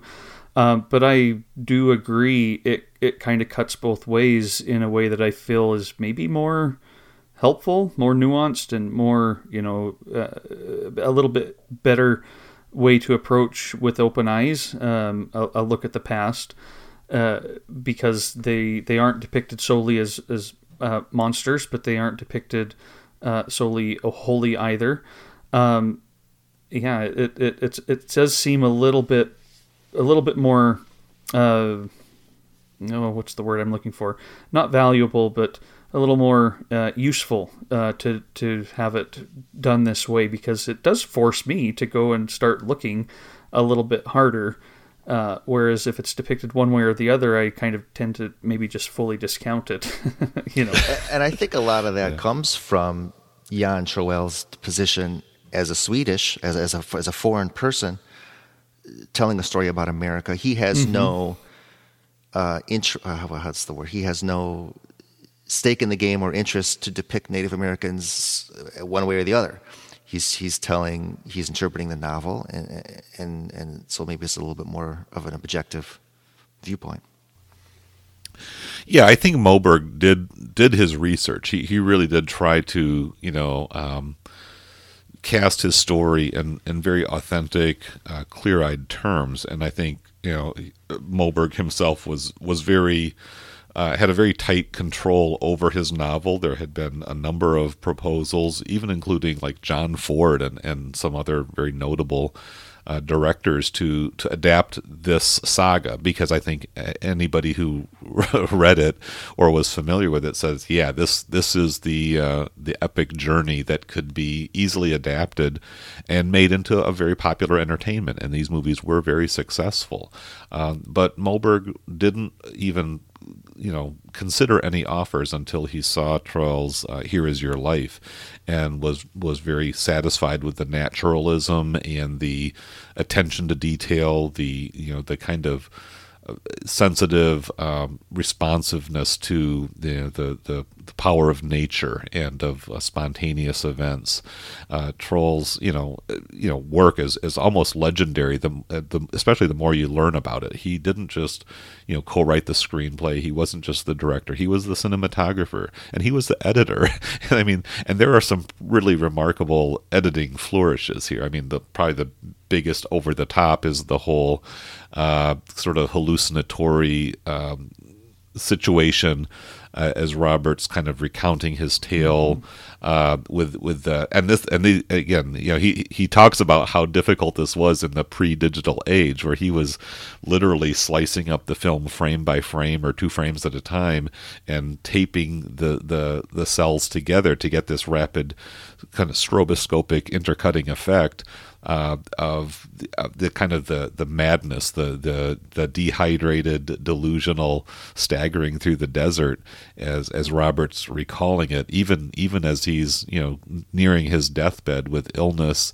So it's this kind of frenetic, amorphous blob of memories that's kind of spilling forth these impressions, these experiences, these almost hallucinatory moments that he's trying to express and recall with some kind of precision detail. It's a very impressionistic form of editing, but really the whole thing, and the fact that Troell dedicated so much of his life to putting this film together after using a year of time with his actors, Max von Sydow, Liv Ullmann, right at the peak of their powers. He's like, "Okay, come with me for a year. We're going to have you doing farm labor." Exactly. And again, we talked in the previous segment just about those 2 particular actors and how incredibly ideally suited they were for their performance. And of course, Liv Ullmann's in a couple different interviews in the supplements on this disc here talking about, out of all the great films she's done, and she's got a Hall of Fame resume, her portrayal of Christina is like far and away the favorite thing that she's ever done in her experience in the movie industry. That's pretty remarkable, but I certainly can understand why. She really gets to inhabit an amazing character. You said something, David, that I either never knew or put out of my mind, and that is the idea of John Ford directing these films. I have no doubt that they would have been interesting and good. I think John Ford's body of work is worth contending with and watching. But boy, to be deprived of this outsider's perspective would be a shame, because all the stuff we talked about just a few minutes ago they just simply wouldn't have been portrayed this way. The editing you're talking about, but also its depiction of everybody, but in particular the Native Americans, simply would not have been this way. That outsider's perspective, more and more, when you said that, I'm like, oh, geez, we needed this. Yeah, I mean, with John Ford, you're going to have a horse chase scene in there and shoot him up, so who knows what, no disrespect to John Ford intended, but yeah, it's just the Hollywoodization of these stories would have fundamentally changed everything, Well, and you did also talk a little bit about the editing choices that Troll makes in this film to talk about the hallucinatory part. He's very thoughtful with a lot of that, of course, and we can see that in Here Is Your Life as well. But I was just thinking about some of these quick edits, even in parts where they're just going about their day. There's a lot of quick shots. And it does make the film, to me, feel like the way I feel as I walk around my house or, go through my day, where, you walk around, you blink, you move things, you're thinking of something, and then you come back to what you're doing. And I can't tell you what I was looking at a few seconds prior. The times when he chooses to not have just a continuous shot of a room, but to move from one thing to the next, just really works for me in that sense of intimacy again, and is I think quite unique. Beyond the more clear use of it during the the hallucinations and the frenzied attack on Robert's mental state, is just the way he chooses to do this kind of throughout the films to make it this unique passage of years feel more like seconds again. Jan Troell said he was not comfortable sitting next to the camera. He needed to be behind the camera and operating the camera. He wanted to have the freedom to sort of move the camera and pan to where he wanted to go. And maybe the actors didn't even know what he was going to do, and it lends this great documentary-like, almost improvisational feel to some of the filmmaking. Yeah. Like you're really in that environment with these characters. The camera's drifting around, but the characters just continue being who they are. The actors, as I say, as they're in that character. And again, Liv Ullmann really gives that sense of, she'll just be doing her household chores, making a meal or doing some kind of cleanup or fix up around the house, and she doesn't know where the camera's at until she sees the rushes or even maybe the final product. She doesn't know how much of her is going to be there, but she's just going to continue being Christina while Troll's camera is following those birds emerging over the horizon or that leaf or the spider web or whatever, just kind of twisting and doing its thing. Those little details, and and you forget about that technical side of it so much because the movie, I believe, is just so immersive. Now there were some reviews that were somewhat critical in the show notes. There's a few, mixed bag types of comments from back in the day. Some that felt there was one terrible review that was just laughable. Tell me about it. What was your reaction to that, Phil? Yeah. Oh, this person, he hadn't even seen The Immigrants, so he goes in and he sits down. He's writing for the Village Voice, I think, and he just panned the film. It just wasn't his day to be in this mood for this type of film, I guess. Yeah, and the film is, and he did not like there. There was no, for him, there was no uplift, there was no optimism, there was no American style, I guess, hope for the future or whatever. And the film is dark. I was struck the second time I saw it by wow, especially the second film is. It's a dark film. There's no doubt about it. But I don't want to interrupt your train of thought too much, but There's that possibility at the beginning when they're talking, and this is before all the stuff we see happen in this film, when they're kind of getting together and they're asking, hey, was it worth it? At the end, when you see Carl Oscar sitting around all by himself a lot of the time, you have to ask yourself what his answer would be then, you know? Sure. And yeah, it's not, but I don't find that depressing either. I don't find that a downer. It could certainly be that way, but I find it, I don't know. I'm not sure. Maybe I find it refreshing and therefore positive in my way of experiencing, you know, just thinking about it. But I would disagree that I think the film is, you know, all a downer. It's kind of like life. Well, yeah, I'm not beautiful. saying that. That was the reviewer. I did. I caught that, Phil. I knew you weren't saying that. It just, that strikes me that would be the only reaction. So yeah, I agree with you. Seems way off base. Well, and I wonder if there was a certain, I don't know, kind of a backlash, if you will. I mean, these films were, there was a prestige aspect to it. Liv Ullmann was really, and Max von Sydow both were, you know, pretty prominent. Liv Ullmann was, I guess, kind of really emerging, kind of exploding as a new face. And I wonder if people thought of her as kind of an upcoming, whatever, I don't know, Grace Kelly or Jennifer Lawrence, put it in more popular terms. And nowadays, you know, it was she almost a victim of sort of the trendiness, if you will? Was there any kind of a resentment of the fact that these films were kind of trending towards the mainstream, getting Academy Award nominations? I mean, yeah, I'm always alert to this sort of snobbiness when a certain type of a film becomes, you know, popular.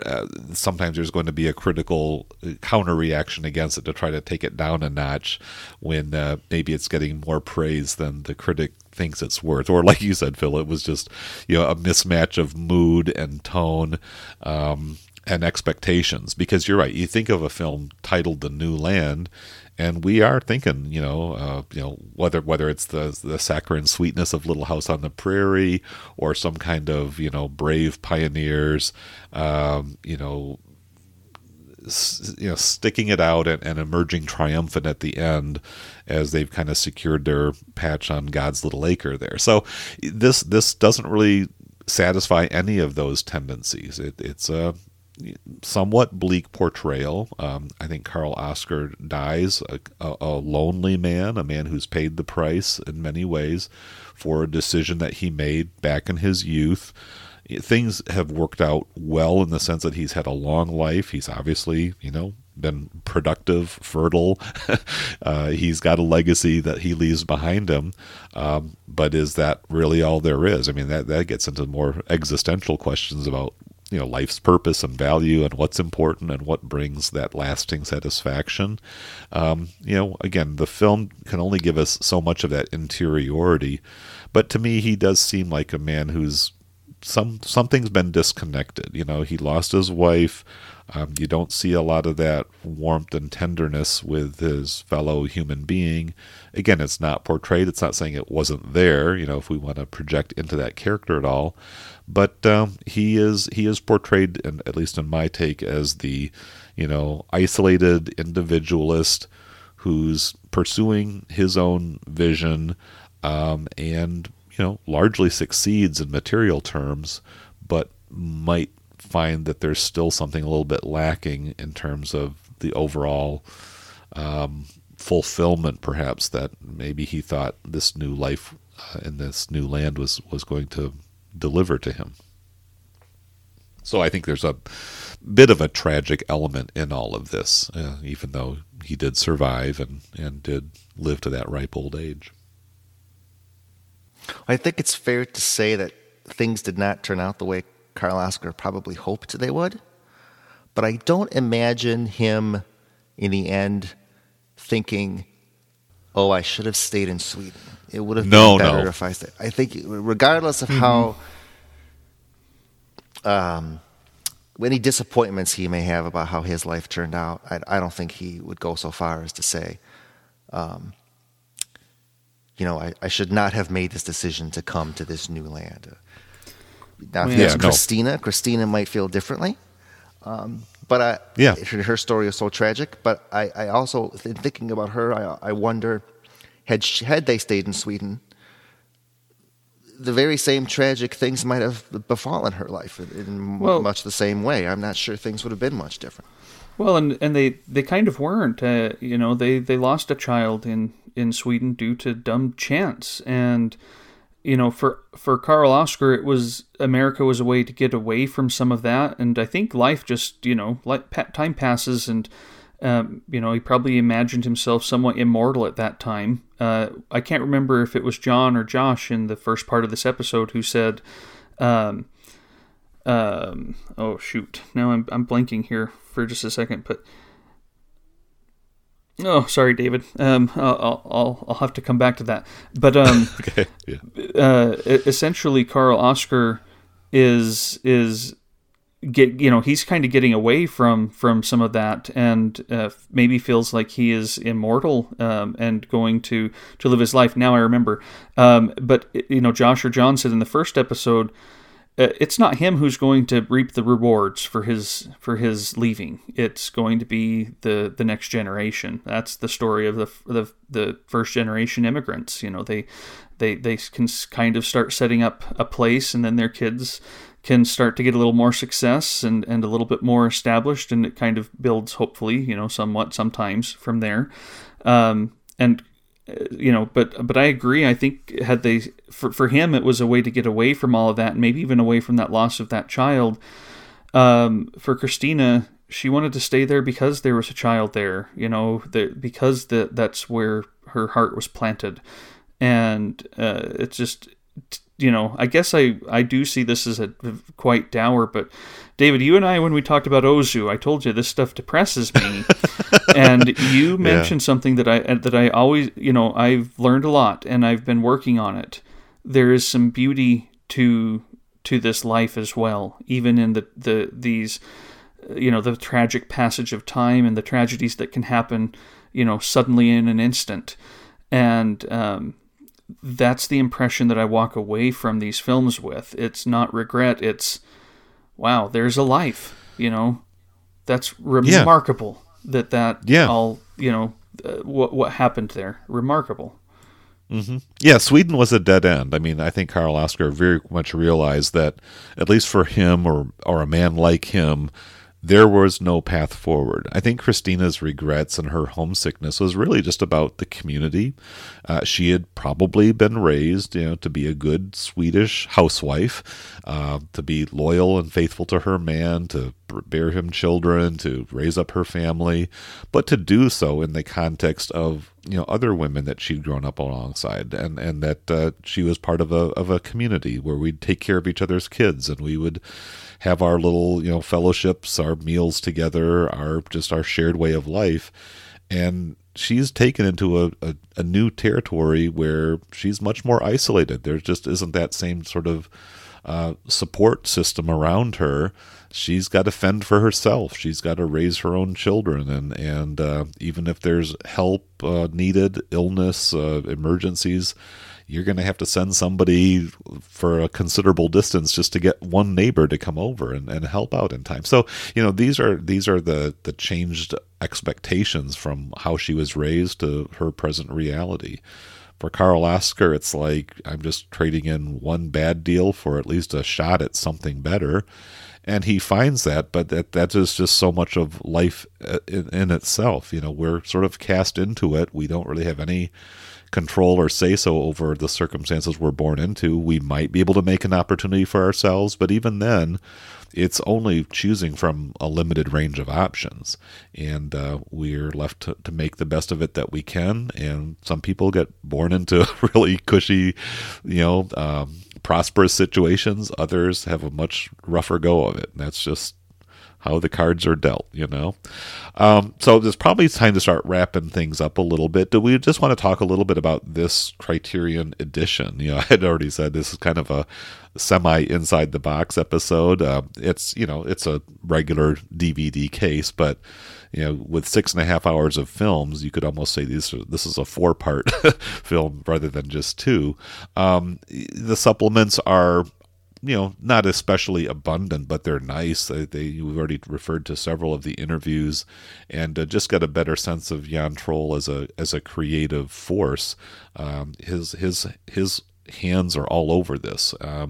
But what do you guys think of this just as a Criterion edition to have on the shelf? You know, I think you're all fans, but tell us a little bit more about your impressions of the product, so to speak. Oh, it's wonderful. It's not a super fancy, you know, big box set. You know, mine is just in I don't know. Mine is just in the regular sort of plastic clear Blu-ray case with a couple of discs in it. I don't know if they ever printed any other editions with more of the cardboard style cases. No. It was pretty much the same as what it's always been. I enjoyed. There was an hour-long documentary with interviews with Jan Troell and a few different actors and everybody about the making of the films, and that was interesting. But yeah, there's that, and there's a couple of other interviews, and I think it's not too much to expect. The fact that nobody did a commentary track for the 6-hour film, I think is okay. I think we can let that one pass. Yeah, sure. Well, I'm sure it would have been great. Well, I'm stepping back to look at my original review to refresh myself. I did not watch any of the supplements in preparation for this one. Like you, David, I didn't even revisit The Emigrants this time. Just stuck with the New Land. But it is kind of, you know, as I remember it, there's this introduction by John Simon that you could sit down and, you know, as I did back in 2016, knowing not very much about any of this, and here's a nice introduction to the films, you know, to the long haul you have in front of you.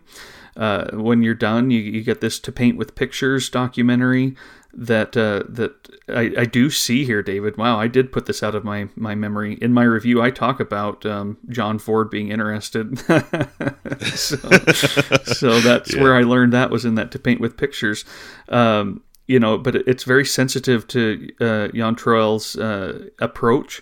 And then I really liked the conversation between Peter Cowie and Jan Troell, which is often the case when I see Peter Cowie sit down with him. I didn't get a chance to watch that one. Peter Cowie's great. Yeah, I wish I had. Yeah. You got something to look forward to, Phil. You're not done with this one. Good. Yeah, you've got more. But I love the whole set. You know, it would look gorgeous in cardboard. I think the cover is fantastic with that massive tree and you know, Max von Sydow sitting at the bottom of it.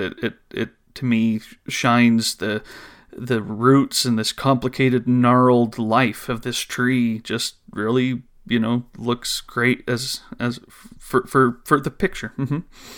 And the little notch that he carves in it is right there. It's beautiful little symbolism. Yes. Yeah. Indeed. So it's a wonderful addition to pick up for sure.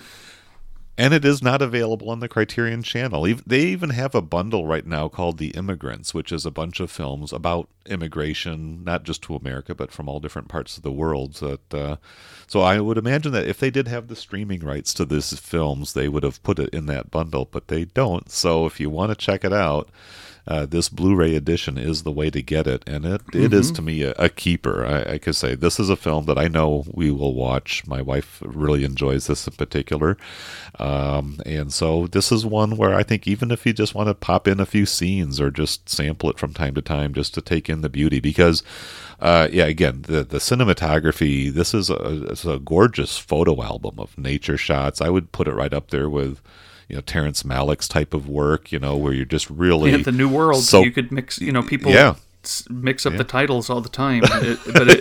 That's both in its impressionism and in its beautiful scenery and beautiful way of capturing it, that there's a relationship there. Yep, and a really nice musical soundtrack as well. Again, very sensitive to the context. They did that kind of percussion thing in those Western scenes with Robert and Arvid.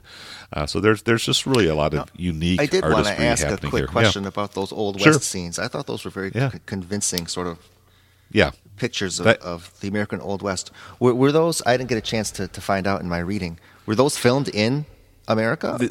They were filmed in Colorado.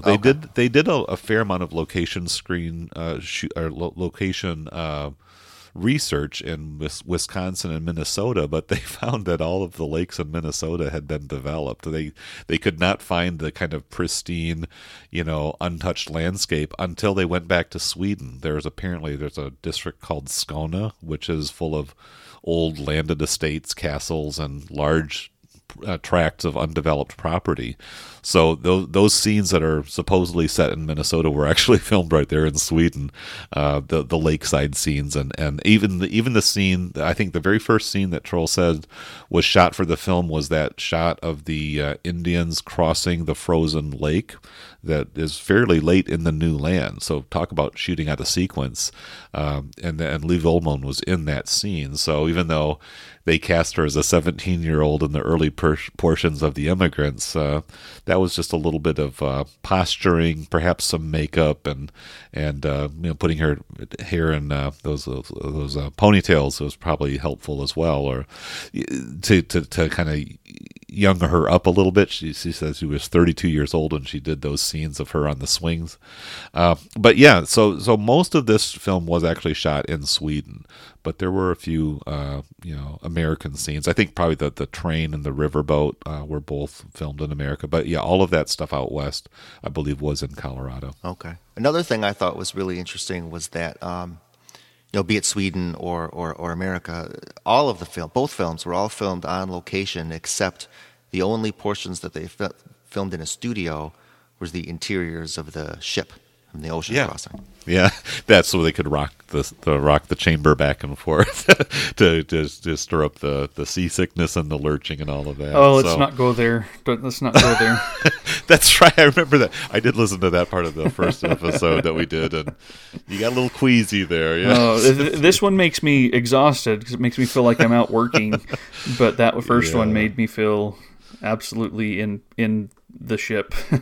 No, and the authenticity too. I mean, working with the original tools. I think one of the set designers was a guy who worked with Bergman quite a bit, but he knew how to plane a log into boards. He knew how to, use the awls and the various tools, so that you really have a sense of. And I believe even like those cabins were built according to original specs. These were not just props or fake flimsy little fronts that looked convincing. They really built these cabins and got into that deep level of detail and authenticity that I think really just brings so much life into this film. So yeah, I think we have a consensus. We all liked this one, right?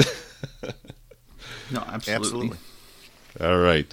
Well, let's just go ahead and wrap things up. So, Phil, what do you want to say as far as parting words, whether that's anything that you're up to on social media or just in general, or maybe a kind of final verdict on the films?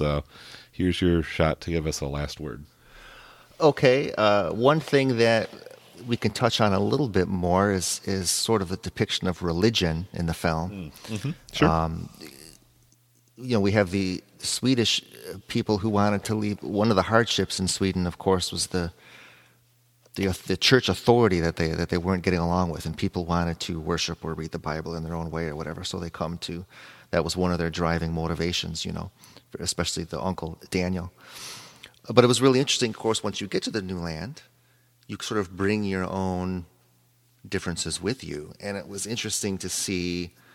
There's the scene where the Lutheran neighbors come over, and they're very upset that Karl Oskar and Christina are associating with the Baptists. Yeah, Ulrika. Mm-hmm. And it just highlights how much it's hard sometimes. I think for us in the 21st century, where these differences between Protestant denominations, there are exceptions, but for most of us, don't mean a whole lot. Back then they meant a lot. There was the source huge, of this great conflict and discord, and it sort of points to, again, it plays into that idea of coming over to escape a hard life, and then you come over to the new land, and you kind of just have a different kind of a hard life, and it sort of plays into that ultimate question, which we've all sort of already touched on, is did they build a better life for themselves in the new land, whether for their generation or future generations? So, well, and just that encounter, leaving your little sectarian splits within the Swedish, Lutheranism and the fine points of doctrine as to whether or not an ordained minister can be the only person who gives out communion, let's say, or reading the Bible without the official interpretation being overlaid, or having a fellowship in your home rather than going to the official, church sanctuary.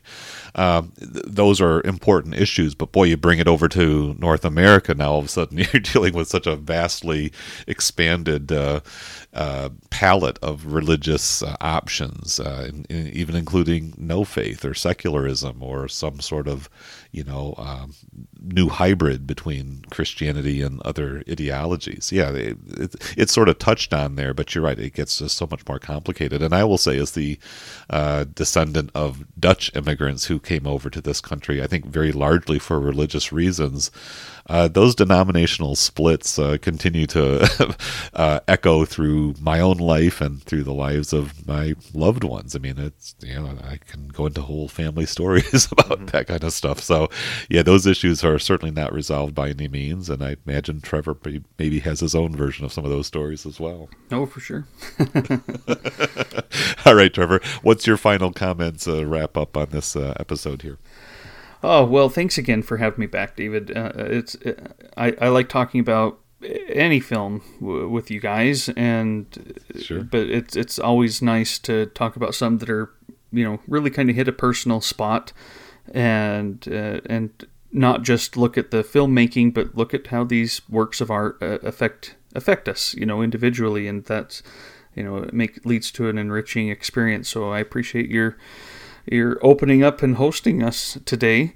As for the future, lots of great things coming on Criterion, some things leaving, seasons come and go. The death of a few imprint Criterions this last week, but more coming up in the future. So I've got plans to cover some of them, and I know you and I have got another episode of Inside the Box, getting ready for, recording someday down the line. Yeah, I'll go ahead and spill the beans on that. We're going to talk about the Lean Coward set. David Lean and Noel Coward put together 4 films in I think it was the early 1940s. There's our late 30s in there too. But basically during the war years in England. So that's going to be our next episode of Inside the Box. Yeah, we haven't quite scheduled a date yet, but we'll get to that. But yeah, it's always a blast talking with you, Trevor. And Phil, it's great to have you back on as well. Kind of getting my roster of guests making their season 4 debuts here on the episode or on the podcast.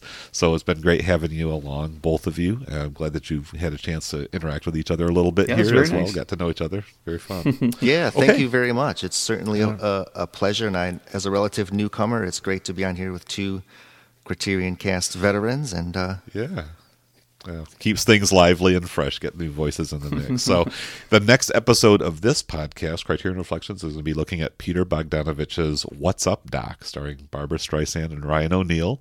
It was a very short-lived entry on the Criterion Channel, and I think it might have been on the Criterion Channel on Filmstruck as well, way back when.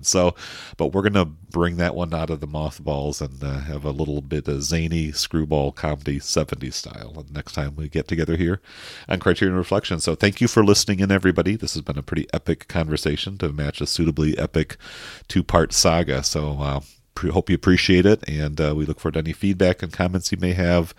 Find me on TikTok. We'll have show notes, links to get in touch with Trevor and Phil if you want to follow up with them.